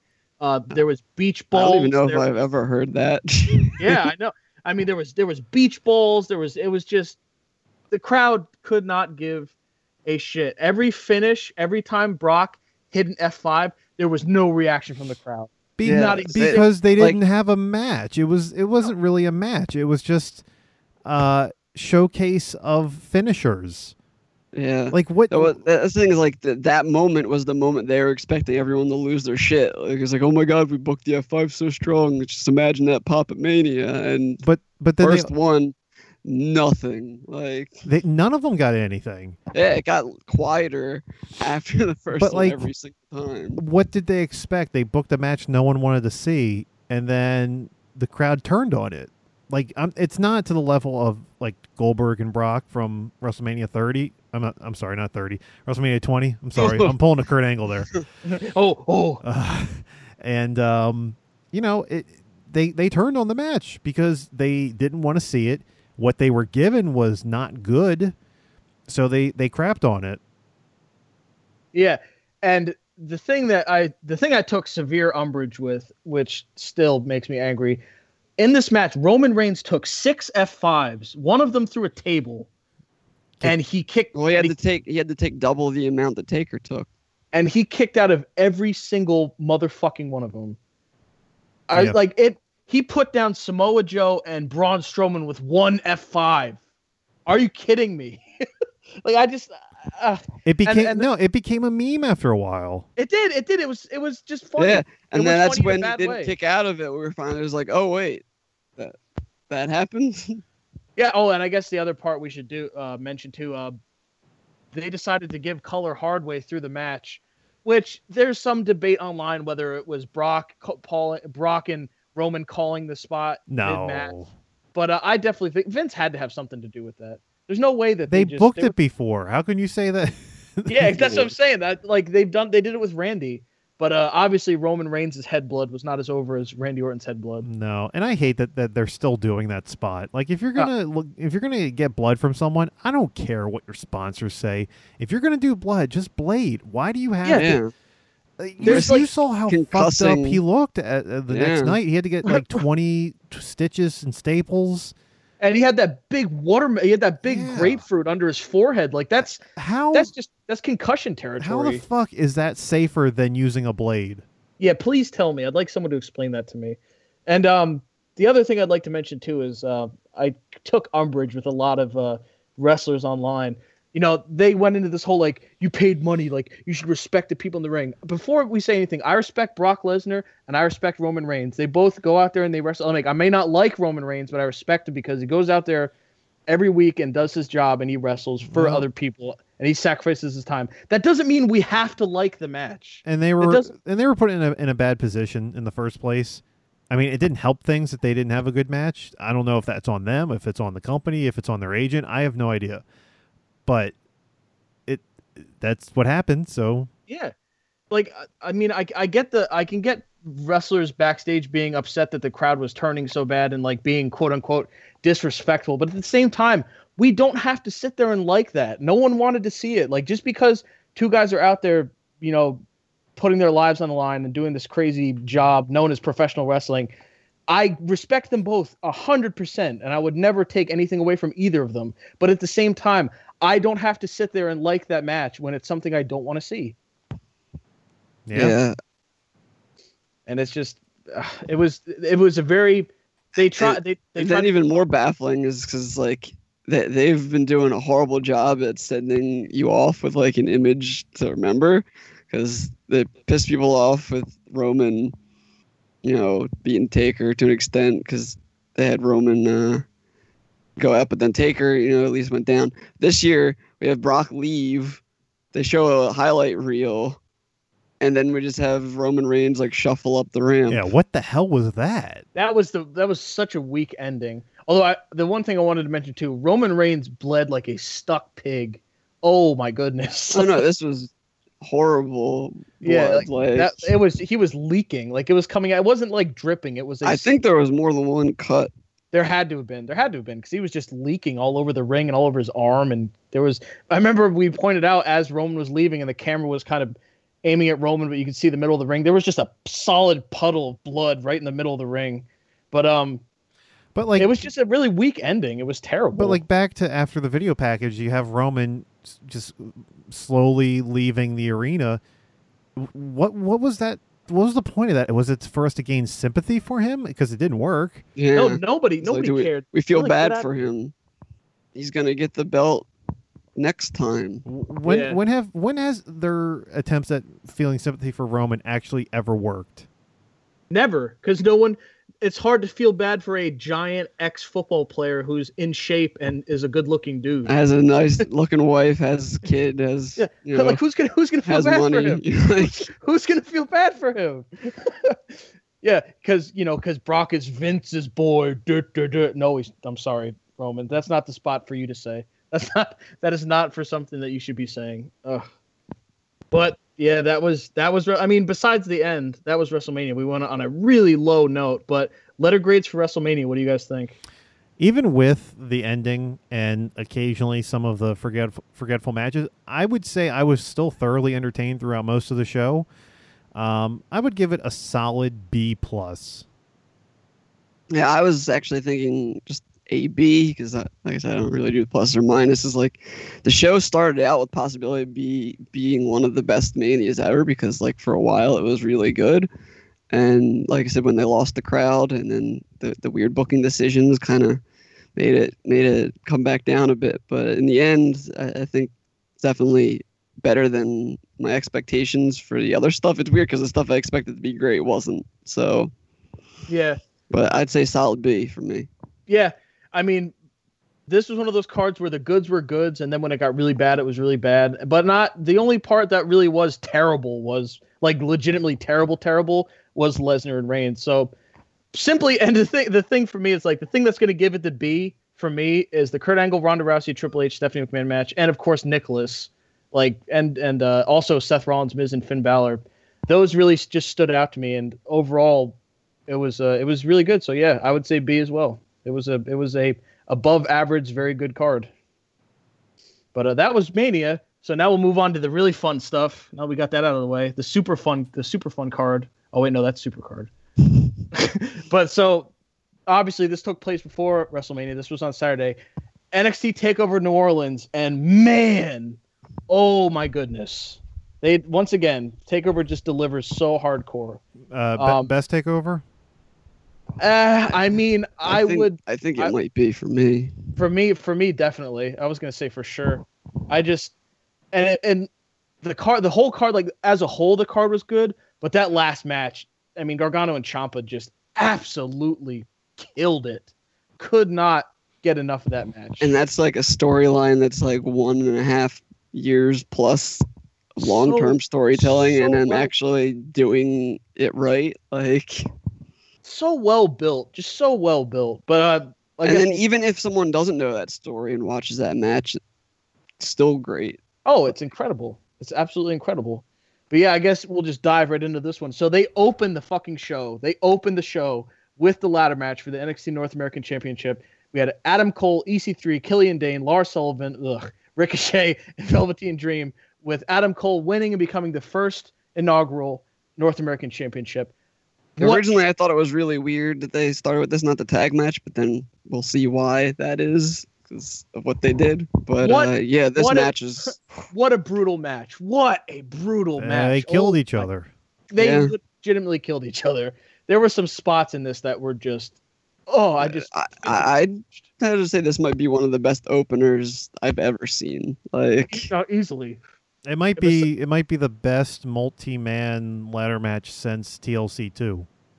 I completely agree. The only thing is, Lars Sullivan looked like he was trying to actually kill people. I don't know what's going on with that guy. Well, that shit happens. God. Velveteen Dream looked like he was about to die. he's not like most girls. No. Yeah, he's. Wait, which he's one? giant. Lars Sullivan. Oh. I mean, you were thinking Velveteen Dream. Yeah, I wasn't sure where you're going with it. Nah. But Velveteen's awesome. yeah. Seeing EC3's entrance for NXT, Sean and I talked about this. That theme is perfect for him, and it's a good one. It fits really well. I liked Ricochet's entrance a lot too. I thought that was really cool. Yeah. Yeah, go ahead. But yeah, but the match itself, just spot after spot of just brutality, high flying, Killian Dane delivering, being such a big guy, being so nimble for being a big dude, giving it. Who'd he give the Vader bomb to with Velveteen on his back? Oh, Adam Cole. No, it was Adam Cole was on his back. Oh, that's right. Adam Cole was on it. That was, man. And they went through 2 ladders. All three. They divided it in half. 3 went through a ladder. Lars and 3 went through a Sullivan ladder. put Velveteen through Ricochet with the what the heck's that move called? No, I think it was the freak accident. Yeah, freak accident. Or no, I know Dane put Adam Cole through someone through the other one with the Michinoku driver. Yeah. Well, either way, they all went through it, but it was everyone was bleeding. Like this match was like it's brutality. There's so much spots. Like from the beginning of the match, Ricochet almost kills himself with that friggin' plancha over the top. It's like, oh my god, just comes running out of the gate immediately. Some memes came out of this too, because when EC3 went through that ladder on the side of the ring, he just laid completely still with his eyes open. It was like EC3 died. Yeah, EC3 was basically in this match to keep getting killed. Yeah, he just ate. He got killed so much. Well, I mean, he had a superpower over everyone else because he had the super soldier serum in his veins. Yeah. Oh yeah, he's been taking his vitamins, brother. Because god damn, he's shredded. But yeah, the meme I saw that made me laugh was that EC3 died the way he lived, jacked and tan. But I agree with Dan though. Probably one of the best, if not the best, openers to a show I've ever seen. Absolutely incredible. But do you guys, either of you, have any more notes on it? No, I mean, I definitely want to go back and rewatch it again because I only remember so many spots. Yeah, I wonder it's a lot of wrestling. I am curious, like what the plan was for when Ricochet springboarded onto Lars's back before the ladders collapsed. I wonder what the spot was because I think they just shuffled away from it. Yeah. Because it looked like, I don't know how Lars Sullivan ended up underneath a ladder, but that was freaking crazy. But they crashed and burned. Yeah. Oh, that hurt. That hurt really I bad. feel like having those two work together is probably not something I would like to see because you haven't read the spoilers then? Yeah, I know. No, I'm kidding. There's not. I know. I read the freaking crazy leak that we know of the tape. Oh yeah, thanks, Liv Morgan. Yeah. You're gonna be getting What squashed. on she's TV even for a while. doing at NXT to begin with, but she's gonna get some squash matches for a while there, sister. yeah, I mean, I think the right guy won. I do think too. that Adam Cole needed something.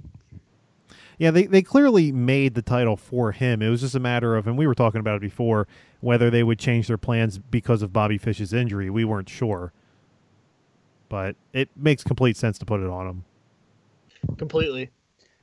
But yeah, so that was a hell of an opener, like we said. Incredible opener. And then we moved to Shayna Baszler defeated Ember Moon by technical submission, whatever that means, for the NXT Women's Championship. She is so fucking strong. She took her out with a one-arm choke.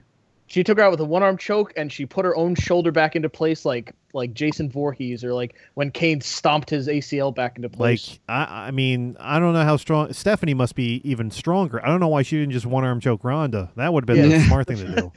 That was the most questionable spot from that match, is what Sean is referring to. Shayna Baszler choked out Ember Moon with literally one arm, almost like an old school like hillbilly gym kind of like finisher. That's just like they're so strong. They only need one arm, but I know. Honestly, I'm just glad that these two aren't going to be going against each other anymore, because I just feel like they don't gel. No, they don't. I think that's a Shayna thing. I'm curious what because the one program that you would think would come out of this would be against Kyrie, but we've seen that match already twice, and neither one was all that great. So I'm starting to think it might be Shayna. Shayna's green, obviously, and she's rough. She is rough. How do you know that? I've had experience, but no, she's just a big, strong lady. She's just like, I mean, it's one thing to be green, but when you're that strong and you kind of just have one speed, some of the spots are just like, oh my god, looks like she's actually hurting people out there. It was definitely better than the Philly match, but it still kind of left a little to be desired. Yeah. And I guess the reason Shayna did a one-arm choke too was Ember did that shoulder stomp that Shayna did to her in Philly to get like revenge, and it just didn't work. Nah, it didn't work. And when Shayna was putting her shoulder back into place, camera wasn't even on her, so she did it twice, and they missed the first one. And I thought that spot I actually liked, because I thought that was cool, because that's just like a very like. Yeah. Gross. I said to Sean, I was like, hey, look, she's pulling her rigs. Yeah. It's just like a crazy psychotic spot. Like the first thing I thought of was when Kane got out of that ambulance and his leg was all fucked up, and he just stomps and you hear that loud snap, and then he starts walking normally. It was the first thing I thought of. But yeah, it's Shayna. She's super green. The match was as good as it could have been, and we don't have to see it anymore, so that was that. And then the third match, we had the Undisputed Era, which was Adam Cole competing again with Kyle O'Reilly, defeating. I love how he had Kyle come out wearing both the belts, so Adam didn't have to wear one around his taped up ribs. Yeah. And I like the spot too where he was going to do the guitar playing spot, and he kind of just said like, "Oh, forget it," and he didn't do it. Yeah. But yeah, so Undisputed Era, Cole and O'Reilly defeated Authors of Pain and Pete Dunne and Roderick Strong. There was a big twist we'll get to at the end, but as far as the match, I mean, it was fine. I mean, I wouldn't say too much negative other than the fact that like we need to make up our minds on these triple threat tags. Are there tags or are there not tags? If it's no is it no DQ? Because weird, if it's no DQ, it went for too long. If it's no DQ, then why would anyone ever tag in?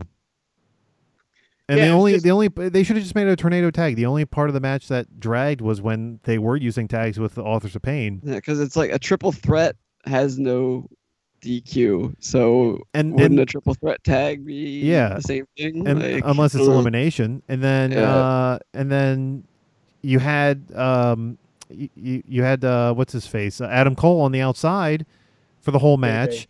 And you had Kyle O'Reilly on the inside, so we still don't know what the official rules were because he was inside the whole time. He had no one to tag.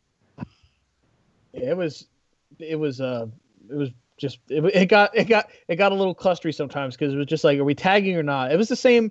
I mean, it was the same problem in the Kurt Rousey, Triple H, and Stephanie match. There was only tags used to build up the spots where Ronda was getting in, but besides that, there was no. Yeah, but the difference is that you have Triple H and Steph who run the company, and they can, yeah, they can kind of bend the rules if they want to. Yeah, that's very true. But yeah, the match was good. The big part of this was Pete Dunne hit his finish on. Who did he hit his finish on? I think it was on Kyle O'Reilly. Yeah, you're right. He hit the bitter end on Kyle. He hit the bitter end on Kyle O'Reilly, and out of nowhere, Roderick comes up and just stomps the crap out of Pete Dunne. Hits the what's Roderick's finisher? And I almost say lumbar check, but I know that's not it. But so he hits the end of Heartache on Pete Dunne and pulls Kyle's corpse. Yeah, he pulls Kyle's dead corpse over Pete Dunne, and the Undisputed Era wins. Yeah, and he takes Adam Cole's armband and puts it on. To And go then full they- circle on that story they started a while back, And they which is walked so weird because Roderick Strong was with the Authors of Pain in that story. so Roderick, Cole, and Kyle O'Reilly go to the top of the ramp. They are still tag team champions, and they have won the Dusty Rhodes Tag Team Classic trophy. Somehow they So that didn't was- even have to be in the tournament Without to even win. being It- in the tournament. it was And amazing. Then, It was Bobby amazing. Fish came out on crutches and celebrated with him. It's like, Yep. here's your replacement. Exactly, and it was I mean, it was cool that heel turn like almost no one saw coming, and it was very very well done, and it was very cool. Well, I think the reason why no one saw it coming was because you Pete Dunne, like, you don't turn on Pete Dunne. Like, No, he's, yeah. he's gonna murder. he's the Roderick one that's going to Strong, turn on you. Yeah. and he's gonna murder them. Now we're just like, oh shit, like I feel bad for Pete, which is not something we're used to. Yeah, he's because he's the bruiserweight. You don't feel bad for the bruiserweight. but yeah, so that was the end of that, and that was also very well done. Then we move on to my second favorite match of the night. We had Aleister Black defeating Andrade Cien Almas for the NXT Championship, and just man, Yeah. finally, so happy to see this. I was surprised that This it is the didn't go on rematch last. from a year ago. Also, Well, let me clue you in on a little thing here. Uh-oh. All of Almas's title defenses have been rematches, mostly Yeah. from takeovers, because they just threw him to everyone before he became this heel character. yeah, I was surprised that they did this before. I mean, granted, they kind of had the same scenario on Supercard of Honor, I think where they kind of went with for this one. They went with like the old school thing where like if it's an unsanctioned match, it's on after the card and it just happens. Like no, I no, because then why didn't Shawn and Triple H main event? because I'm talking about NXT doing. I'm not talking about what WWE's doing. Well, they've never had an unsanctioned match, so Yeah, They had Seth Rollins versus Triple H. yeah, well, no, he's saying NXT, yeah. Oh yeah, true. Yeah, that's true. but you know, like I said, you had a similar situation with Supercard of Honor with Kenny and Cody, and they chose to put that on before and then the title match, and I think that may have hurt the title match on that show, whereas this one, the reverse, probably the right call. Yeah, I agree. But this was just like grade A heel work. Great use of a heel manager, Zelina Vega. I absolutely hate her. Like just as a heel, like she just does such a good job as a heel manager when she's out there. I'm just like, you, god damn it, always Yeah. just pissing me off. She destroyed Aleister a few times too. He took that one Hurricane Rana and landed right on the top of his head. She got involved a lot more in this match than she usually does. Usually it's like one, maybe two spots towards the end of the match. And they built that as part of the story because he lost the belt because she did it one too many times. Mhm. Yeah. The last spot in this match was really cool. Cien had the referee distracted, and Zelina Vega was going to the top rope to probably hit another Hurricane Rana on Aleister Black or do something to him. And Aleister slips, and she jumps into Andrade's arms, and he just hits this black mass kick out of just right from hell, and his boot like nicked the top of Zelina Vega's hair and just connected clean with Andrade, and he got the pin and became NXT Championship. But just the whole match was just, Cien beating Aleister coming back, Zelina interfering, and like I said, she hit some nasty offense on Aleister when the referee wasn't paying attention. I thought, other than Aleister almost killing himself with his Caprana in the beginning of the match when he does the fake out and he didn't get any bounce off of it because he does that with no hands. Like, yeah, just gnarly. And Aleister's. The only thing I thought they were gonna do like a crazier entrance for Aleister Black, but his entrance alone, you don't really have to do anything to it. It's just so it speaks for itself. well, that's because we forgot to mention they gave. Oh yeah, they blew that load on Ember Moon with the girl from Hailstorm. She came out with the band that played the song earlier in the night too. Did they open the show with that song? Is that what happened? No, we didn't even mention that, Sean. The WrestleMania 18 throwback, the Saliva Light. Mm. Yeah, that we wasn't tried to block that out because we're like, oh no, we don't want that. that Hailstorm that sang the main song for the show. I forget who that. That's why I was so surprised to see Hailstorm there. I was like, when did you? I think it was just Lizzie Hale from what I read, and she just played with that band. Yeah, probably.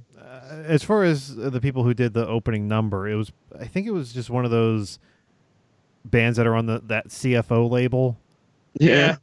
Yeah, I think you're right. They didn't even announce who they were. They just started playing.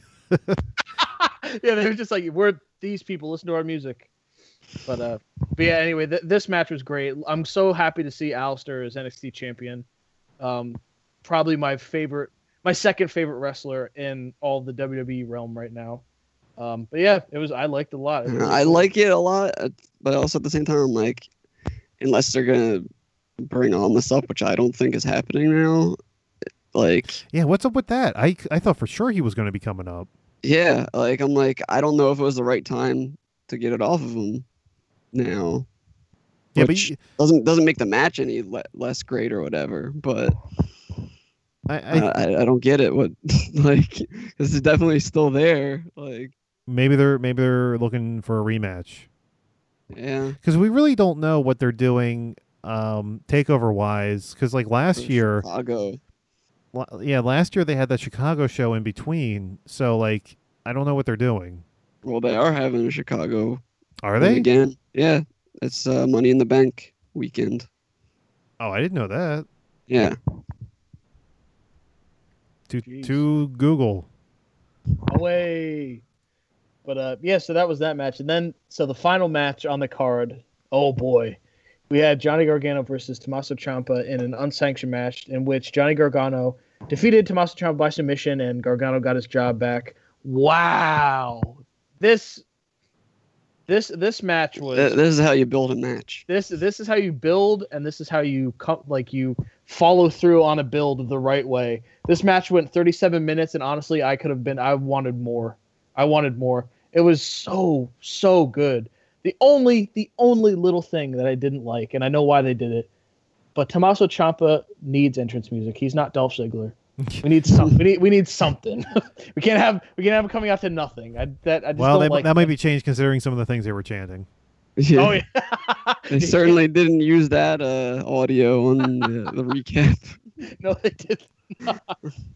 But yeah, so Tommaso Ciampa came out to no music at all. It was just to emphasize. Came out to a chorus of "Fuck you, Ciampa," which was throughout the entire night, basically. He came out to just the most nuclear white hot heat, just scalding heat from the NXT crowd, which was great because he's one of the that's just what a true heel. Like not even like maybe one or two people were cheering for him, but I didn't see them, and I damn sure couldn't hear them. He came out in some cool elaborate jacket that had his name on the collar. It looked very Miz-ish, like old school Miz-ish.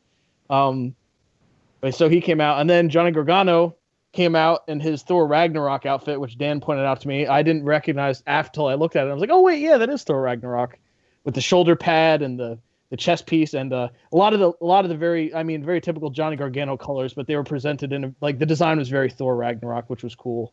And then they just once the entrance were done, they just proceeded to beat the living hell out of each other. Just brutal spot after brutal spot. We have to mention the splat. Oh yeah, no, I was going to get to that. Yeah. So honestly, I think the only part of the match that made it obviously we know it's fake, but that was for a second is when he gets the crutches from the plant. I was like, man. Yeah, I was like, really? And the best part is they just make that they made that guy just kind of hop away with that helper. Of course, the guy's wearing a Gargano shirt. Yeah. And have him hobble away with no crutches. He doesn't want to see the match now? Well, at least it wasn't random. It had a purpose. Yeah. Yeah. And also to refer back to what Sean was saying too, at one point during the match, Tommaso Ciampa pulls away the padding around the sides of the ring to reveal the concrete floor of the arena. And they kind of gets forgotten about for a little bit. And then it comes back and they're fighting on the outside of the ring. Johnny Gargano rolls through and has Tommaso Ciampa in a powerbomb position. And Ciampa's holding onto the ropes and he loses his grip. And he just goes from the ring apron to the concrete floor with the grossest, organ splat, flesh hitting concrete sound I've ever heard. It sounded like someone took a balloon full of animal fat and just whipped it at a wall. It was the most Yeah, and if you look disgusting at it, you sound. can tell Gargano didn't like put extra torque on that power bomb at all. It was just Ciampa falling. It Like, just made but grossest sound. Just like when it hit the ground, it was like, oh, you rearranged some ribs there. Oh my god! But it was just spots like that throughout the whole match, and and like- then Ciampa Dan- hits the Project Ciampa regular version, which is the power bomb and the double knee breaker. And Johnny kicks out of that, and then a little bit later he hits one off the top, like a super power bomb backbreaker or backcracker or backside or whatever. And I don't know, like people online were complaining how much Johnny was kicking out, but like this is one of the times where it makes sense. Like you know yeah, what? he's fighting for his No. career. No, Like, fuck you. Okay, yeah, because you're going to complain about Johnny Gargano kicking out of that. You have Daniel Bryan kicking out of not only being powerbombed on the apron, but also a pop-up powerbomb and a haluva kick Yeah. on the same match. And Roman Reigns kicks out of 6 F5s. I don't want to Yeah. hear your shit. I'm not the one saying it. I was fine with it. I liked it. And because then that went into the story because his move uses his knees, then he takes his brace off, and then we get another awesome like device of destruction that tells a story in the match. oh yeah, the ending of this match was beautiful. So Well, if you sorry to cut you off, but if you remember That's the Cruiserweight Classic match, that's what happened. He was about to give him the knee and held up. Yep. Yep. So, Tommaso takes off his knee brace because I guess just it's interfering with his movement. He kind of casts to the side. well, And, no, he was gonna fucking knee him in the head. Oh, that's right. Yeah. Yeah, he was gonna. Yeah, he was pulling down his knee. I don't know took why it he off. chose his bad one to do it, but whatever. The bad one that he just hurt from his You want- finisher. Yeah. He wants to test that. He wants to test that knee, but so he takes that off and he misses, and then wasn't Gargano was gonna go lay into him with the crutch, but Well, Ciampa no, looked off. like honestly, it looked like he was about to fucking stab him. With Yeah, the he was about to crutch. stab him. Oh, that's right. Yeah, because he only had the half of it, and it was like, Yeah, "Are you gonna he broke shank it him?" off, and he was about to slam that down in the Ciampa. He was gonna stab him, and he was sitting there, and I guess something happened because this is actually, how we saw that he was getting the shiner. I think it's really weird and kind of funny. Look back, he basically turned his face into Johnny Gargano's logo. Oh, he did. He totally did. So you're telling me Yeah, I need to rip his face up? Exactly. Yes. He just But tear it up. so he goes to stab him with the crutch, but then he sits down with him in the replay all the way back from the Cruiserweight Classic, and from their takeover match where they're sitting together, and then he's like trying to forgive him, and Ciampa's just a dick and tries to swing that knee brace. And, No, it was obviously deliberate. Like he knew Oh, Ciampa yeah. was gonna turn on him, so he kind of set him up. yeah. But then we get the Gargano escape, and then he's fine with that, and then he sees the brace and just switches to an STF and just mauls him across the face with the brace, and he taps out like immediately. You know what that reminded me of? That reminded me at the end of the Incredible Hulk with the one with why can I never think of his name? Ed Norton. Ed Norton. Yeah, it was the end of Incredible Hulk with Ed Norton when he's got Abomination with the chain around his neck and he's just like tearing at him. That's exactly what Yeah. it looked like, just tearing at his face. I mean, It was didn't Rusev do that to John Cena? Oh yeah, the chain match. Oh, let's not talk about that. but it was just the finish was just like you could tell it was just so full of like rage and just it conveyed so much that Gargano was just like fuck you, I'm gonna tear your head off, and Ciampa submitted and Gargano won and was reinstated and his wife came out and it was a great way to convey good conquering evil and the It was the storyline. WrestleMania moment we weren't getting the next time. Exactly. If Mania ended like that, people would have lost their minds. If we even remotely cared about Brock and Roman as much as we cared about those two. But I guess that brings us to the end of Takeover. Letter grades, I'll go first. A, without a doubt. Oh, A+. Yeah. Hey, A question: Has Meltzer's grades come out from last weekend No. yet? I have not. I was checking. I haven't seen anything for Because them I So, am for any show yet. I'm predicting it now. He's going to give Gargano and Ciampa 4.75 stars. Yeah, because he's a dick. Because of the hardcore stuff. Yeah, because I don't feel like he really likes all that. That's and not that this is like straight up hardcore. He did but review it for his podcast already, and I listened to some of that. He didn't seem like it bothered him, so I don't know. well, I'm sure he'll come up with some reason, but I can't. I have some apprehensive thinking that he's going to give it 5 stars. Yeah, it's you can never tell with him. He's Well, He gets if they did this in Japan, then yes. of course, Yeah. course.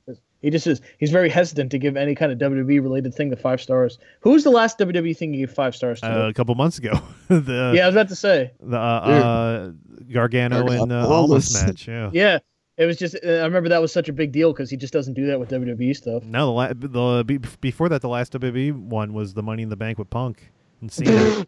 My God, but yeah. So that was Takeover. That was the show that we needed. That was the show of the weekend.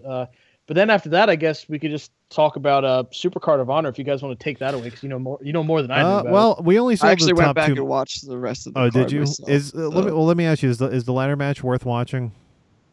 It's fun. It has some cool spots in it, but I mean, the gifts that you saw probably are the spots. Well, I So- didn't see the gifts. Okay. Well, yeah, I mean, I don't think it's as good as some of the ladder matches that they've had in the past that we've seen parts of, but I'd say the match of the night was actually Ibushi and Hangman. They did a really, really good job. That match was really good. So Cody and Kenny was disappointing. it was overhyped, and I think that's just proof positive that Cody is always just going to wrestle a Cody match. Like, I watched the Being the Elite one. I watched episode 100 after that. I mean, I will say Bernard, the business bear, is amazing. yeah. And Brandy took like the best bump she's ever taken. Well, she just Went her ass ass first. exploded. She went ass first through a table, Yeah. Yeah. and then Flip helped her. But other than that, and then the end sequence and everything, but like I don't know, there was a lot of stretches through the match where it was just like not really into it. Yeah. The spot with the Bucks was strange too. A lot of rest Like, spots too.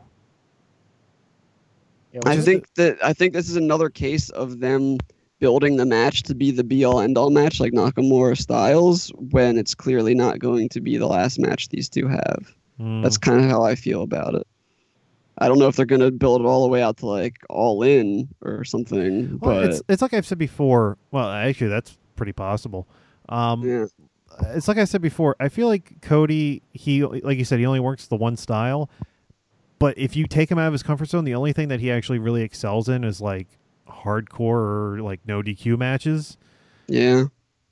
Maybe go that road for the finale because I don't know. Like even Kenny couldn't really pull that much out of him.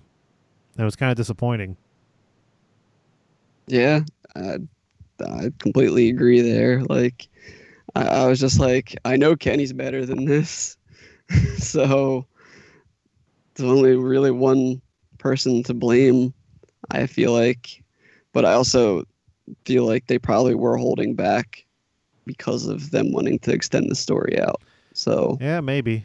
As far as the main event, also disappointing. this is a situation where they, especially after watching the rest of the card, they put this main event was too long after everything else. Like this was almost a 5-hour Ring of Honor show. There was an intermission for some reason too.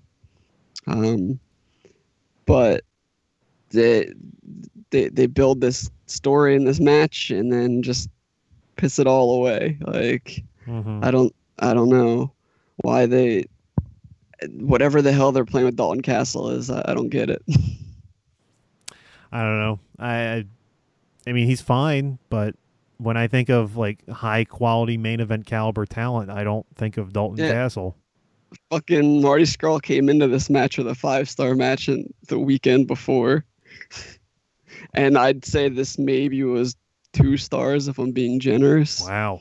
I mean, really, it was just the one spot in the match that was kind of interesting. Other than that, there was nothing to it. Yeah. It's what I said about Marty is he's definitely nowhere near as like on the level of someone like Kenny all the time, and that's because he's really good at his character work, and that's probably what a lot of this match relied on to get by. I mean, the best spot of this match was probably when he breaks the ref's fingers because he can't see who he's snapping, and then the ref can't pin him, like count the pin. I think that's probably like the spot of the match. And yeah, like I don't get what I don't know. It's just like I think every match that was worth looking forward to this weekend were the ones that were the most disappointing, and the ones that, I mean, other than Takeover, because Takeover is Takeover, but with both WrestleMania and Supercard, I think the matches we were all looking forward to are the stinkers compared to the other ones. But a lot of people were looking forward to Gargano and Ciampa, and that delivered. That's what I'm saying. Other than Takeover, Yeah. Takeover is like a standalone. Yeah. So I guess the only other thing that we could cover are the call-ups and returns from Raw and SmackDown. Yeah, I'm fine with that. And then maybe after that we can touch on a little bit of the Rusev drama because just that's such a fucking show that is. But yeah, so on Raw we had the first one right out of the gates, we had Ember Moon, which was No surprise cool. there. No surprise. She teamed with Nia against it was surprising that she took out Alexa. I was figuring that was going to be James. But, God damn, yeah. And then after that was Authors of Pain. No. Oh wait, no, I skipped. Oh, that's right, I skipped Bobby. Yeah, so No. who am I missing? No. My memory's terrible right now. Jeff Hardy. No. Oh, Nicholas. No. I don't know. Who am I missing? I honestly can't think of it. How many times do I have to say no? No way, Oh, Jose. no way, Jose. Okay, Oh. I'm sorry. I glossed over that one. Well, that's Yeah, because we forgot about him as quickly as the WWE Universe will, yeah, unfortunately. yeah. He's the new Adam Rose. Everybody. He was so good he couldn't even make it on the NXT TV. Yeah. So No Way Jose came out and got a squash match, and had a conga line, and yeah. It's probably the most receptive that he's ever going to get. Yeah, because it was the Raw after Mania, and they just love everybody. Mm-hmm. What else? So I guess we should mention it too. Paige finally retired pretty much from in-ring competition, at least for now, unless she gets the miracle that Daniel Bryan got, but I don't think so because it's not concussion. She has, I think she has spinal stenosis. I don't think, I'm pretty sure that's what she has. And if she has that, there's no miracle cure for that. It's not like Daniel Bryan where his brain... It doesn't get better. Yeah, Daniel Bryan's brain just healed through, I'm sure, tons of like experimental treatments and stuff. But Not only that, I feel like they jumped the gun with him, with the decision that they made. Like, obviously he didn't really have CTE. You don't just get rid of CTE, right? Like, yeah, unless he's doing some crazy like stem cell directly into his brain Well, treatment. no, it was never an issue of CTE. You can't diagnose CTE until you're dead. So it was a concussion thing. It was what do they call that, post-traumatic concussion thing or whatever? I forget the name of it, but it doesn't have anything to do with CTE. Well, it might have something to do with CTE, but it's not actually CTE. Oh. And also Daniel Bryan has to get an impact test after every match now, so to check on his head. So Well, even those aren't 100% accurate. yeah, so just have to pray the best for Daniel Bryan. But anyway, so Paige finally retired from in-ring competition. I gotta say it was sad because she's so young. It's terrible. Yeah, And, but it was weird though that she's just like, I have to find something else to do, whether it's here or somewhere else. And I'm thinking like, oh, is she leaving? And then the next night she shows up on SmackDown. Yeah, and she's I saw that coming. Yeah. When they retired her, I was like, there's a good chance she'll be back tomorrow night. I mean, it got a hellacious pop, but then again, it's the crowd after Mania. Like, they'll cheer anything. Well, there's pretty no much. saying that Brian couldn't have remained the GM. Yeah. But of course, everyone was thinking they were going to go with one of the Hall of Famers or something like that. Yeah, a lot of people were thinking Jeff Jarrett. But, Paige is already on the road, yeah, it's fine. And she cuts a good promo. Yeah, I'm totally fine with her being general manager. That's cool. But Her then leaving Mandy Rose and Sonya Deville in the wind. I don't know what's going to happen with them. Oh, I don't know. They're gonna have to get new music too. They need a new head for their group. I don't know who that would be though. Yeah, there needs to be a new head of the submission sorority. I don't know. But next NXT call up was Authors of Pain came out, Yep, squashed Slater and Rhino, and then squashed and then Paul Ellering. I think we can probably say Paul doesn't want to travel. No, he full never schedule. did. Even when they were, So even when Authors of Pain were doing the house shows across yeah, the country, he he wouldn't wasn't be there with with them. him. Yeah. yeah, I don't blame him. But then after that, this wasn't an NXT call up, but a massive return out of nowhere, and I wasn't expecting it here. Elias comes out and is doing his whole shtick, and Bobby Lashley comes back. Clearly, you did not go on Reddit on Monday. Yeah. Now, I missed that. I saw that picture right before Raw started, and I kind of just dismissed it. I was like, maybe this. I didn't see it until after all, but I still knew he was going back on the show. It was not a very well kept secret. Did I you heard see his murmur. tattooed eyebrows?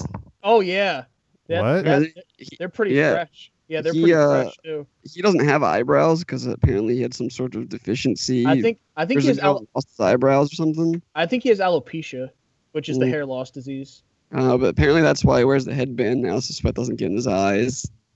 But he has Really? tattooed brows now. Yeah. Yeah, well, yeah, because he has the hair loss disease, and it's not just the hair on your head; you lose all the hair on your entire body. Huh. Yeah, but when it zoomed in on his face, it looks like he either just got them done or that they're not done really well. But he has tattooed eyebrows.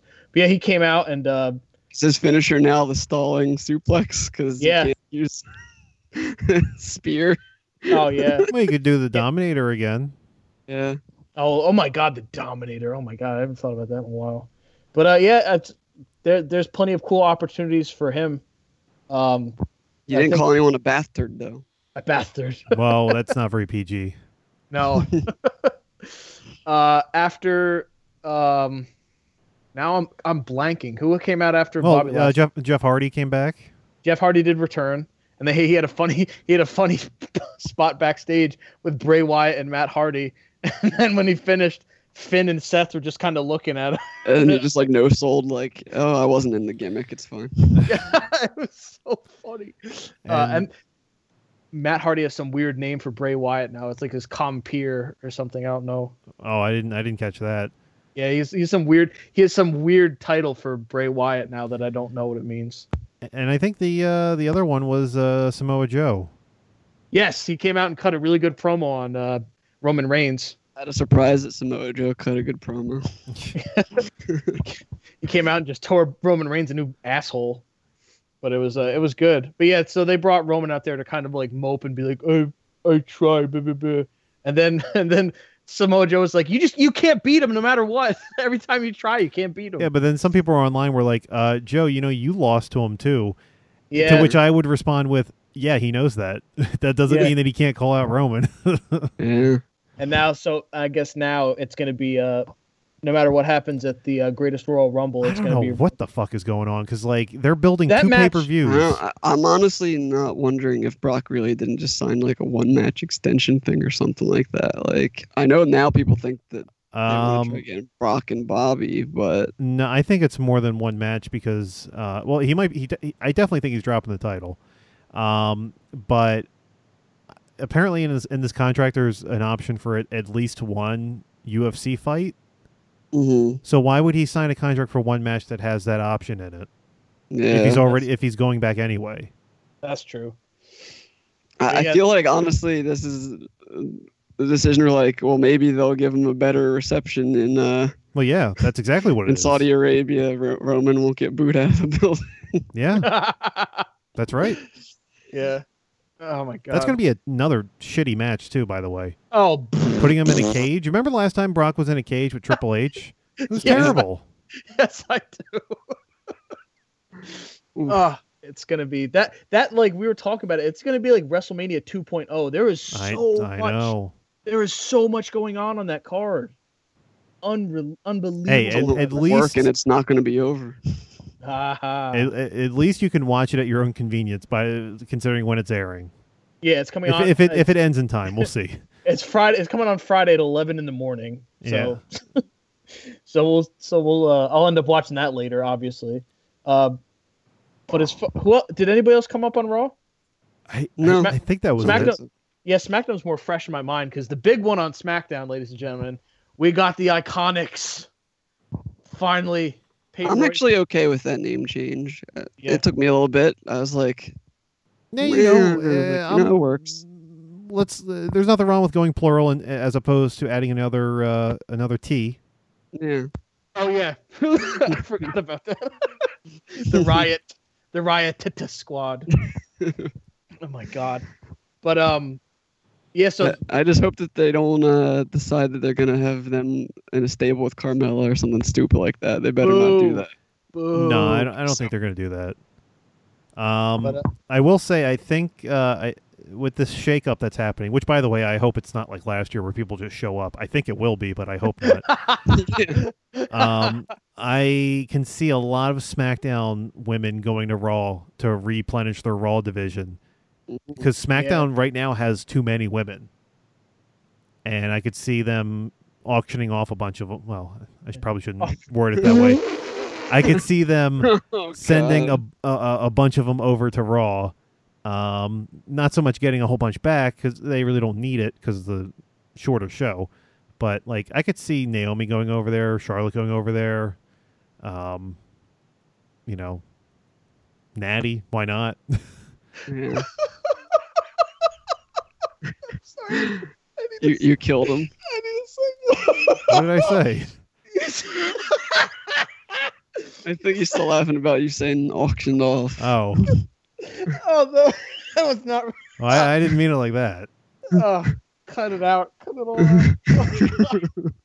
Oh, okay, hold on. I'm fine. That's just I was not expecting that word.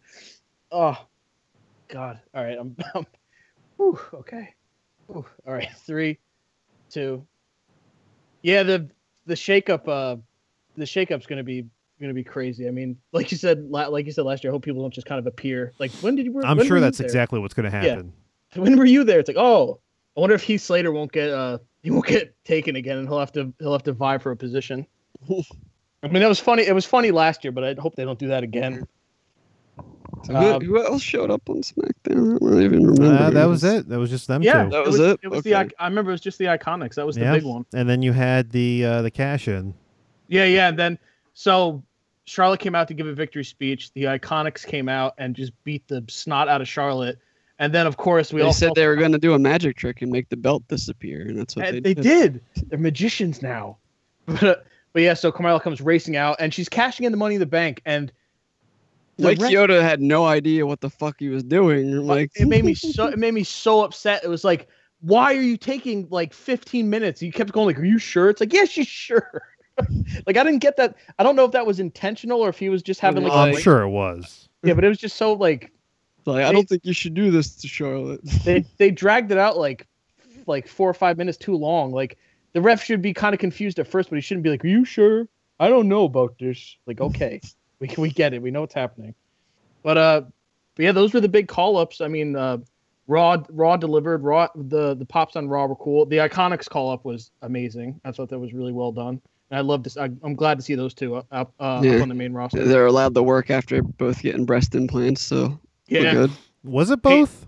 Yes, it was both. I ended up looking into those. They both got secret breast implants, and Because that's why they weren't doing anything. I know Billy Kay was looking a little bustier. Yeah, they both were. Okay. Yeah.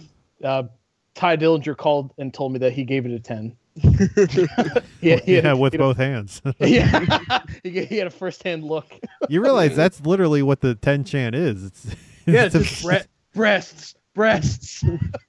I mean, when he he kind of squeezes his hands when he does it. Yeah. Yeah, that's right. Peyton told me to do this, and it got over. Yeah. It was fantastic. But I guess the last thing of tonight, it's become a pretty prominent issue now. Rusev is on his way out of the company. I think it's pretty easy to say. He's leaving. I don't know what the hell's going on. So He wants to out. We know that. so Whether that's going to happen or not.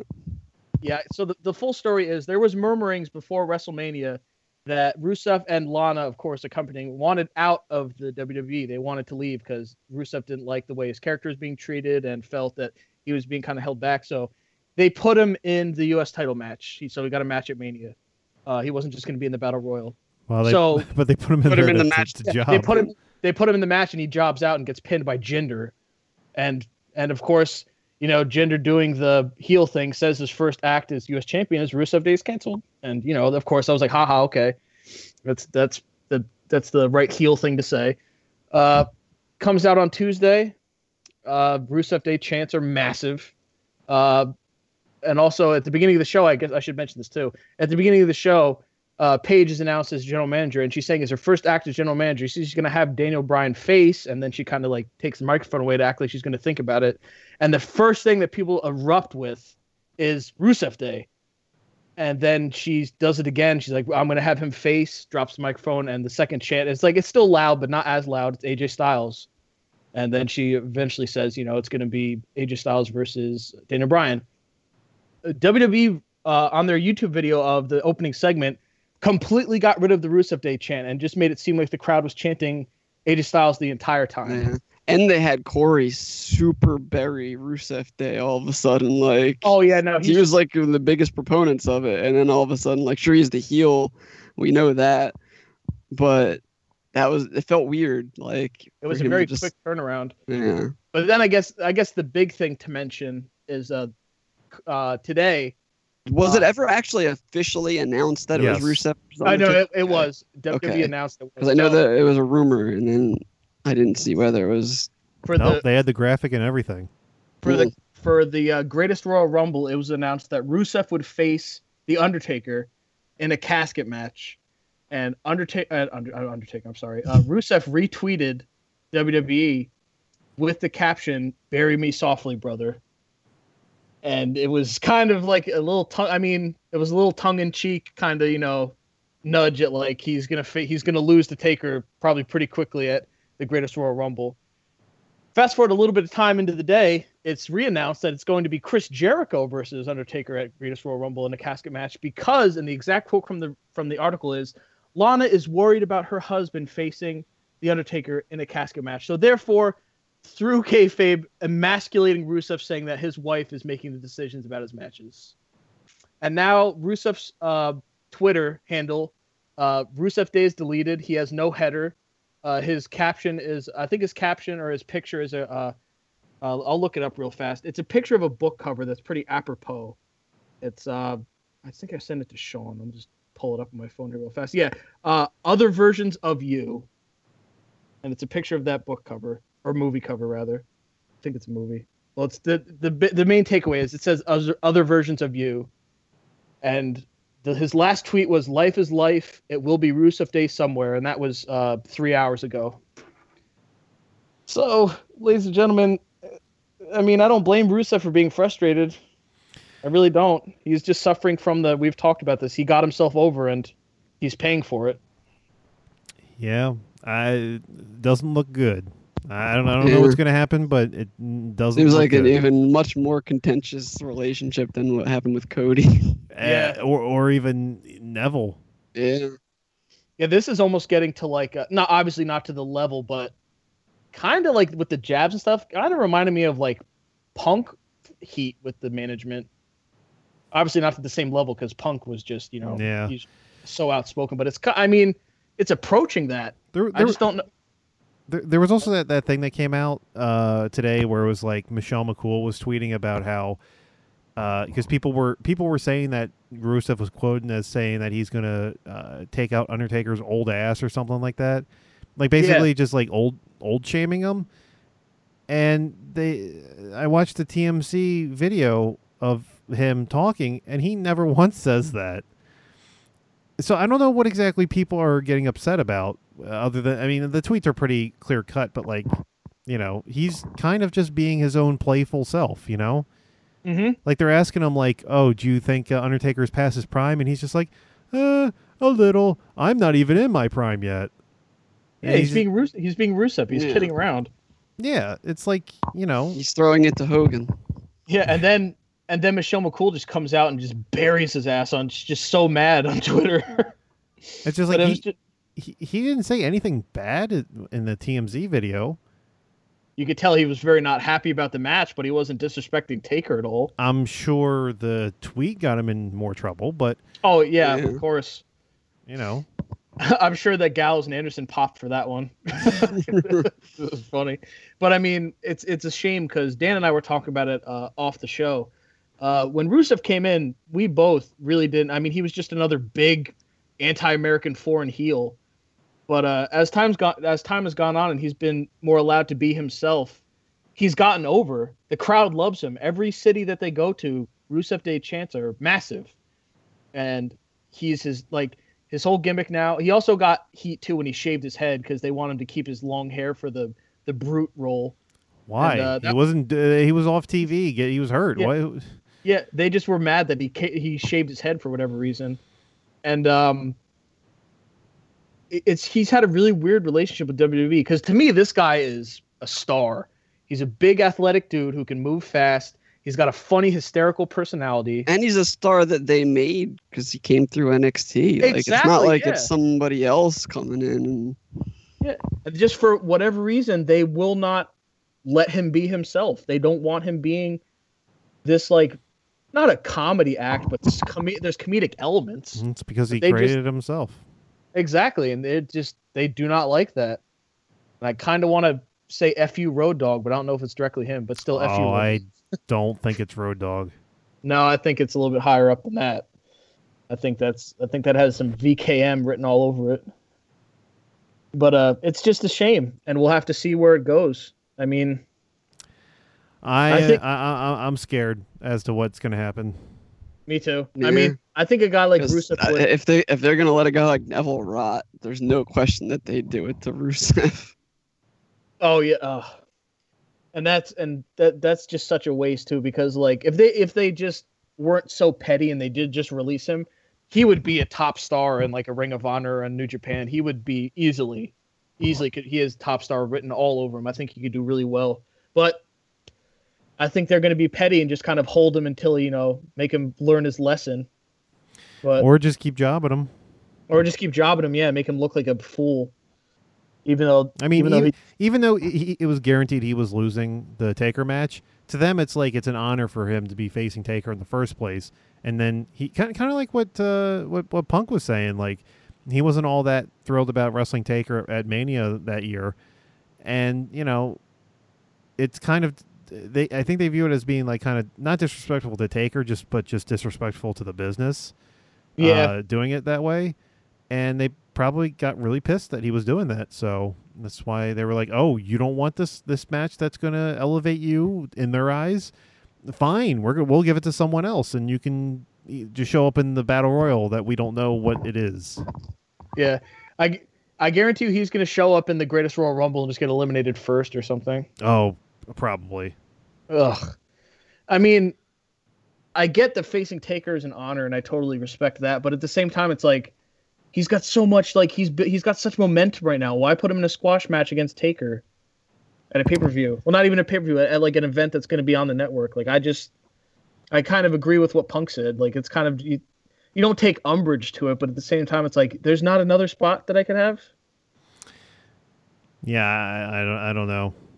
Yeah, it'd be one thing if it was Mania and he's the one that got squashed by Taker at Mania because it's Mania, but this is something happening in the Middle East where they're not even allowed to have women wrestle, and it's really weird, like conditions that this is happening under, just so they can sell the product over there. Yeah,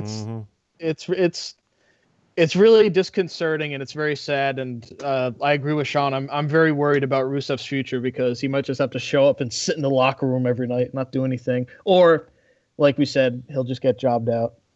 But All right. on that somber note, let's close it out. Social medias, gentlemen. Follow me on Twitter at @the_Brack Show. And follow me on Twitter at FATAX666. I think a good way to end the show is just by going out with Ciampa's back splat. Yeah, that's fine. And you can follow me on Twitter at sonofkalel626 _ instead of spaces. And from the bottom of my heart, ladies and gentlemen, goodbye, mwah, and good night. Bang. Cue the back splat. Oh, Gargano able to escape. Gargano now looking for revenge on Ciampa. God, onto that exposed concrete. Did you hear the thud? Ciampa's back. Go splat on the concrete.